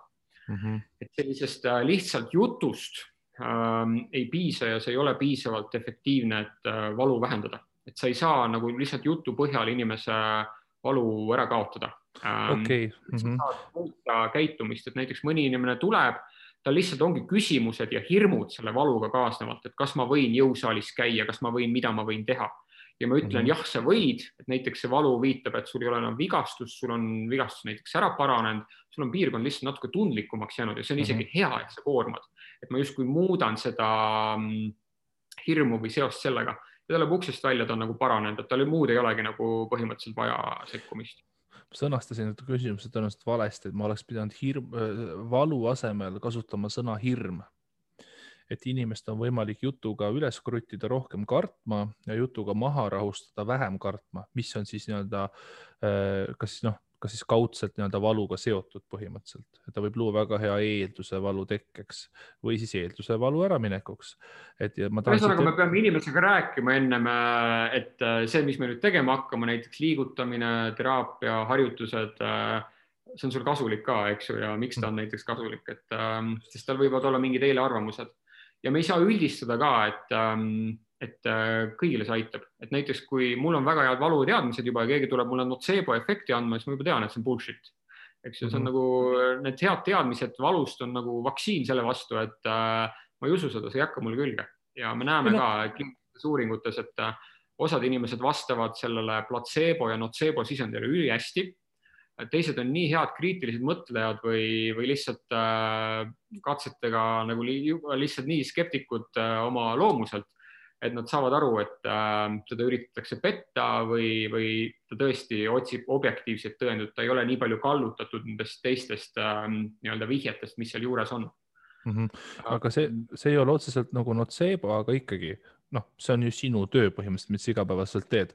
Inimene tuleb, ütleb, mul valutab, sa ütled, et valutab, aga see ei ole nii hull, kui sa arvad, mine võimle ikkagi ja tänu sellele valu väheneb. Jah, kliiniliselt ma töötan hästi palju hirmu vähendamisega, ütleme niimoodi, et siis panna inimene liikuma, aga selle liikumine on see veel tähtsam osa, et kui sa ikka liikuma ei saa või lihtsalt selle info võtad teadmiseks, sellega midagi ei tee, ega siis sellest kasu ka ei ole, et peame ikka tulemuse ja liikumiseni jõudma tegelikult. Kas sa nõustuksid, et hirmu on lihtsam tekitada, kui sellest vabaneda? Ja, notseebo efekt on selgelt võimsam ja lihtsam inimese tekitada, eriti kes siis usub või on kallutatud nii notseebo või platseebo efektist kui platseebo efektist. Ja kui inimesel on juba näiteks mingi hirm tekitatud või mingi uskumus tekitatud, siis tal on juba see confirmation bias, eks see on tema algteadmine ja seda on väga raske muuta teiste teadmistega juba ka, et see ei ole ainult valus või hakkama saama, see on kõiges, eks ju, inimloomuses juba kinni, et see esimene on see kõige tugevam või jääb nagu külge ja juba mingit muutust esile kutsuda nendes valuga kaasnevates arusaamades on märksa raskem. Aga lõpetuseks võib-olla ma küsiksin su käest sellise küsimuse ka, et kui me räägime siin hirmust ja valust ja kogu sellest, mida inimesed nagu tunnetavad ja välistest teguritest ja et kas ajastu mängib ka rolli, et ma tahan jõuda siia välja, et tänapäeval, kuna meil on nii-öelda, see läheb juba nagu väga makrotasandiks ära, aga populatsioon kasvab, populatsiooni arvukus suureneb, ressursid on aina piiratumad, võib-olla siis nii-öelda võimalusi on nii-öelda vähem selle läbi, et inimesed peavad aina rohkem muretsema, kuidas nad elus läbi löövad, kuidas nad hakkama saavad, seda peegeldab see, et depressiooni on aina rohkem, depressiooni aina rohkem diagnoositakse. Kas ma tahan jõuda välja sinna, et kas siis nii-öelda tänapäeva ühiskond, kus on hästi palju sagimist ja stressi ja depressiooni, inimesed on valu suhtes tundlikumad ja vastuvõtlikumad ja kas see võib osaliselt selgitada ka seda mittespetsiifilist seljavalu või kõiki neid muid imeasju, millega sinu juurde tullakse? Kui me nüüd vaatame ajaloost tagasi, et siis tegelikult sellist seljavalu kui sellist on päris palju meil olnud. Et võib-olla viimased 10 aastat, mis on kirjandus, on võib-olla natuke vastuolus olnud, et isegi see tõuseb see protsent, et meil on valutajaid rohkem. Miks neid on rohkem? Et jah, meil on siis kaudseid tõendeid päris juba tugevalt, et sellel hirmul võib olla efekt, ka meie ühiskonnal võib efekt olla, ka puhtalt sellele, et meil on infoühiskond, meil on väga palju teadmiseid ja doktor Google ei ole alati kõige täpsem nende teadmiste osas, et kui inimesel seljavalu on, ma ei tea, Googleda seljavalu, leiad, ma ei tea, kohutavaid pilte, mis on võib-olla siis sellele 5–10% seljavajutatest nagu kasulik või hea, aga ülejäänud 90% pigem see hirmutab neid võib-olla, mis kõik seljas valesti võib nii-öelda minna või nii edasi. Et ma arvan, et mingi osa seal nagu kindlasti on, aga samas teiselt poolt on meil ka järjest paremaid kvaliteetseid tõendeid, teadus nagu areneb, et me oskame neid inimesi ka paremini aidata. Ja võib-olla inimestel, kes arendavad kriitilist mõtlemist, mida ma näen järjest rohkem nagu noortel, et nendel on ka märksa lihtsam seda infot, head infot nagu leida, sest seda on ka võrdeliselt nagu rohkem, et mõne jaoks on seal plusse ja miinuseid, aga kogu sellele võib see nii-öelda kiire elutempo ja kõik muu anda ka selle efekti. Et just oligi see, et mu mõte oligi see, et kas tänapäeva inimene on nagu pehmom või tundlikum ja hakkab kiiremini kaebama, et võib-olla valutab, võib-olla 200 aastat tagasi inimesel põllu peal valutas samamoodi kui tänapäeva inimesel, aga see tänapäeva inimene on võib-olla siis nii-öelda võib-olla ka õigustatud, et ta tuleb valule abi otsima või siis ta on nagu tundlikum, et ta nagu kaebab selle valu üle nagu rohkem. See on siuke libe jää, tead. Keskmine inimene, eks ju, tänapäeva inimene, pehmo, et pigem oleks võib-olla ettevaatlik selle üldistuse tegemisega. Kõik oleme inimesed siin planeedil, üritame paremaks nii-öelda saada. Võib-olla ma ei oska ajaloost nii-öelda öelda, et võib-olla mul on ka mingid osati kallutatud, aga ma arvan, et läbi ajaloo me ikka oleme valu mõneti nagu kurtud, me lihtsalt ravisime võib-olla veel, ma ei tea, veel hullemini, eks ju, et läbi ajaloo teada, et kui miski valutas, mõni arst võttis selle jäseme lihtsalt maha, eks ju, et on ka selliseid nii-öelda ravisi, et kas see oli siis lahendus, on ju, et huvitav fenomen, see fantoomvalu ka, et inimesel võib valutada ka kehaosa, mida tal olemas ei ole. Just, et ravis ära ta ikkagi, aga võib-olla meetod oli lihtsalt liiga invasiivne, aga lahendus selles mõttes leiti, aga fantoomvalu ka. Aga jah, teiselt poolt võib-olla on see ka, et jah, et ma ütlesin, et võib-olla on pehmo, aga samas võib-olla jällegi on selline paradoks, et ühelt poolt meie nagu teadlikkus liikumise olulisusest, treenimisest, eks ole, jõusaal on eriti populaarne, eks ole, kõik teevad Rumeenia tõmmet, on õnnelikud, eks ole, aina rohkem inimesi seda teeb, aga samas aina rohkem inimesi muutub ka ülekaaluliseks, et jällegi need teadlikkus, tervisekäitumine tõuseb, aga samas ka nii-öelda näiteks rasvumine ka samamoodi tõuseb, et ühelt poolt võiks mõelda, et võib-olla tänapäeva inimene vastupidi tegelikult hakkab ühel hetkel vähem valu tundma, kuna ta teeb targemini trenni tegemine on aina populaarsem, et kahe otsaga asi. Mina ei saa pehmoks kedagi nimetada, et inimene tuleb oma murega, ma aitan teda, mis iganes ta on, et ma arvan, et see on nagu eetiline ja see ongi see töö, mis ma teen, et olenemata sellest, milline ta nii-öelda on, et vastavalt temale kõiki inimesi ma aidata nagu ei saa ka, et ma ei saa öelda, et kuule, et sa oled pehmo, et see ei aita küll mitte kedagi, et võib-olla sellega ma lihtsalt, me ei saa seda üldistust teha, ma arvan, enamikele, et kui sa saad aru, mis ma mõtlen, eks ju, et. Ei, ma saan aru jah, sest ma mõtlesin hästi suurel tasandil, et nagu, et me liigume vähem, me teeme füüsilist tööd vähem, me istume rohkem, eks ole, me oleme vähem aktiivsemad. Just meil on nagu sellist vaimset tundlikkust võib-olla ka rohkem, stress, depressioon tõuseb, et selles mõttes, et kas me oleme pehmemad, et me nagu tajume valu nagu kergemini või siis nagu me arvame, et igasugune valu peaks olema ravitud, mul on õigus mitte valu tunda põhimõtteliselt või midagi sellist. Et selle pehmal ma mõtlesin nagu seda. Praktikas väga ei näe, et inimesel on ikka valu, tal on mure tõesti, iganes nii-öelda tema kogu bioloogia, psühholoogia, sotsiaalne keskkond seal ümberringi on, et üritame nagu aidata, et ma saan aru, mida sa mõtled ka, aga jah, raske on sellist nagu, ütleme näost näkku on sellist ülditust väga raske teha, vahet ei ole, milline inimene sul nii-öelda vastuvõtule sinu ette tuleb, et ikka üritad aidata ta nii palju, kui sa nii-öelda saad, et see pehmoks nimetamine ei tule seal kuidagi kasuks, aga jah, liigume ühiskonnana võib-olla liiga vähe, võiksime rohkem, eks ju. Kvaliteetseid teadmisi ja kriitilist mõtlemist võiks meil ka nagu ühiskonnas rohkem olla. Hooks siis, millisete punktidega me saaksime kokku võtta, et selja osas nüüd kõigepealt siis, et tõsta sirgega või tõsta kõveraga, veendud sa alustad kergelt ja jõuad raskeni nii-öelda siis välja. Jah, päris hea kokkuvõte. Tee selline, mulle meeldib, ära ka kritiseeri või ära hirmuta inimesi, kes teeb teistmoodi. Äkki. Aga juhi tähelepanu, kui sa arvad, et ta teeb üle oma võimete. Just. Ja... Aga tahakski, et see tähelepanu juhtumine oleks pigem siis sellest koormusest ja koormustaluvuse suhtest lähtuv võib-olla. Äkki see asend on seal siis teisejärguline. Ja kas veits võib valutada või üldse ei tohi valutada? Võib ikka, et on ka palju valu, mida me veel ei mõista, see on nii kompleksse teema, võib-olla siit kaasa võttagi seda, et valu ongi kompleksne, väga palju erinevad tegurid võivad seda mõjutada, et lihtsalt enamikel juhtudel suure tõenäosusega need ei ole ohtlikud asjad, et sa võid ikka edasi tegutseda. Kõige hullem ongi see, et me valu kas siis katastrofiseerime ja jätame selle tõttu liikumata.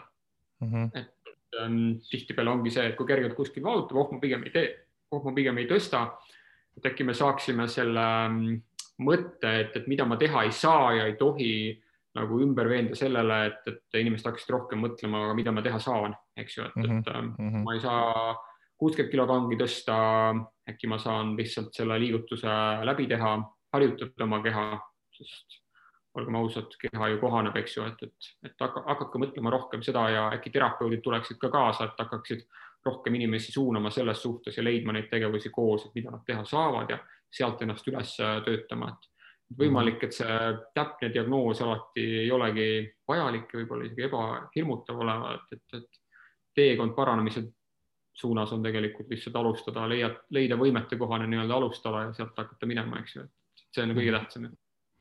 Ehk siis suure tõenäosusega eriti läbi tugiaparaadi vaatevinkli valu ei ole ilmtingimata ohtlik ja on väga palju rohkemgi, kui sa arvad, mida sa saad ära teha ise enda heaks selle valuga toime tulekuks. Väga ilusti on öeldud, et füsioteraapia on midagi, mida sina teed, mitte midagi, mida mina teen. Antireklaam sulle ja kõikidele terapeutidele, et inimesed hakake oma valuga ise tegelema. Ja terapeut on inimene, kes saab sind nagu aidata, et kuidas sa peaksid seda tegelema või anda see hinnang.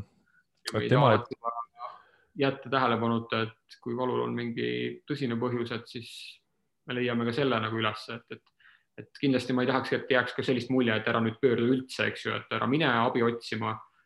Me alati füsioterapeutina ka, siis tõenduspõhiselt füsioterapeut sorteerivad välja, et kas see on tõsine või mitte, et kas sind peab kuhugi edasi suunama, et on palju praktikas selliseid asju, kus inimene tuleb, tahab raksu saada ja järgmine asi on see, et ta ravib mingit väga tõsist asja endale, eks ju, et ma ei ole talle käsi külgegi pannud ja see oleks väga suur viga, kui ma oleks seda hakanud tegema, eks ju.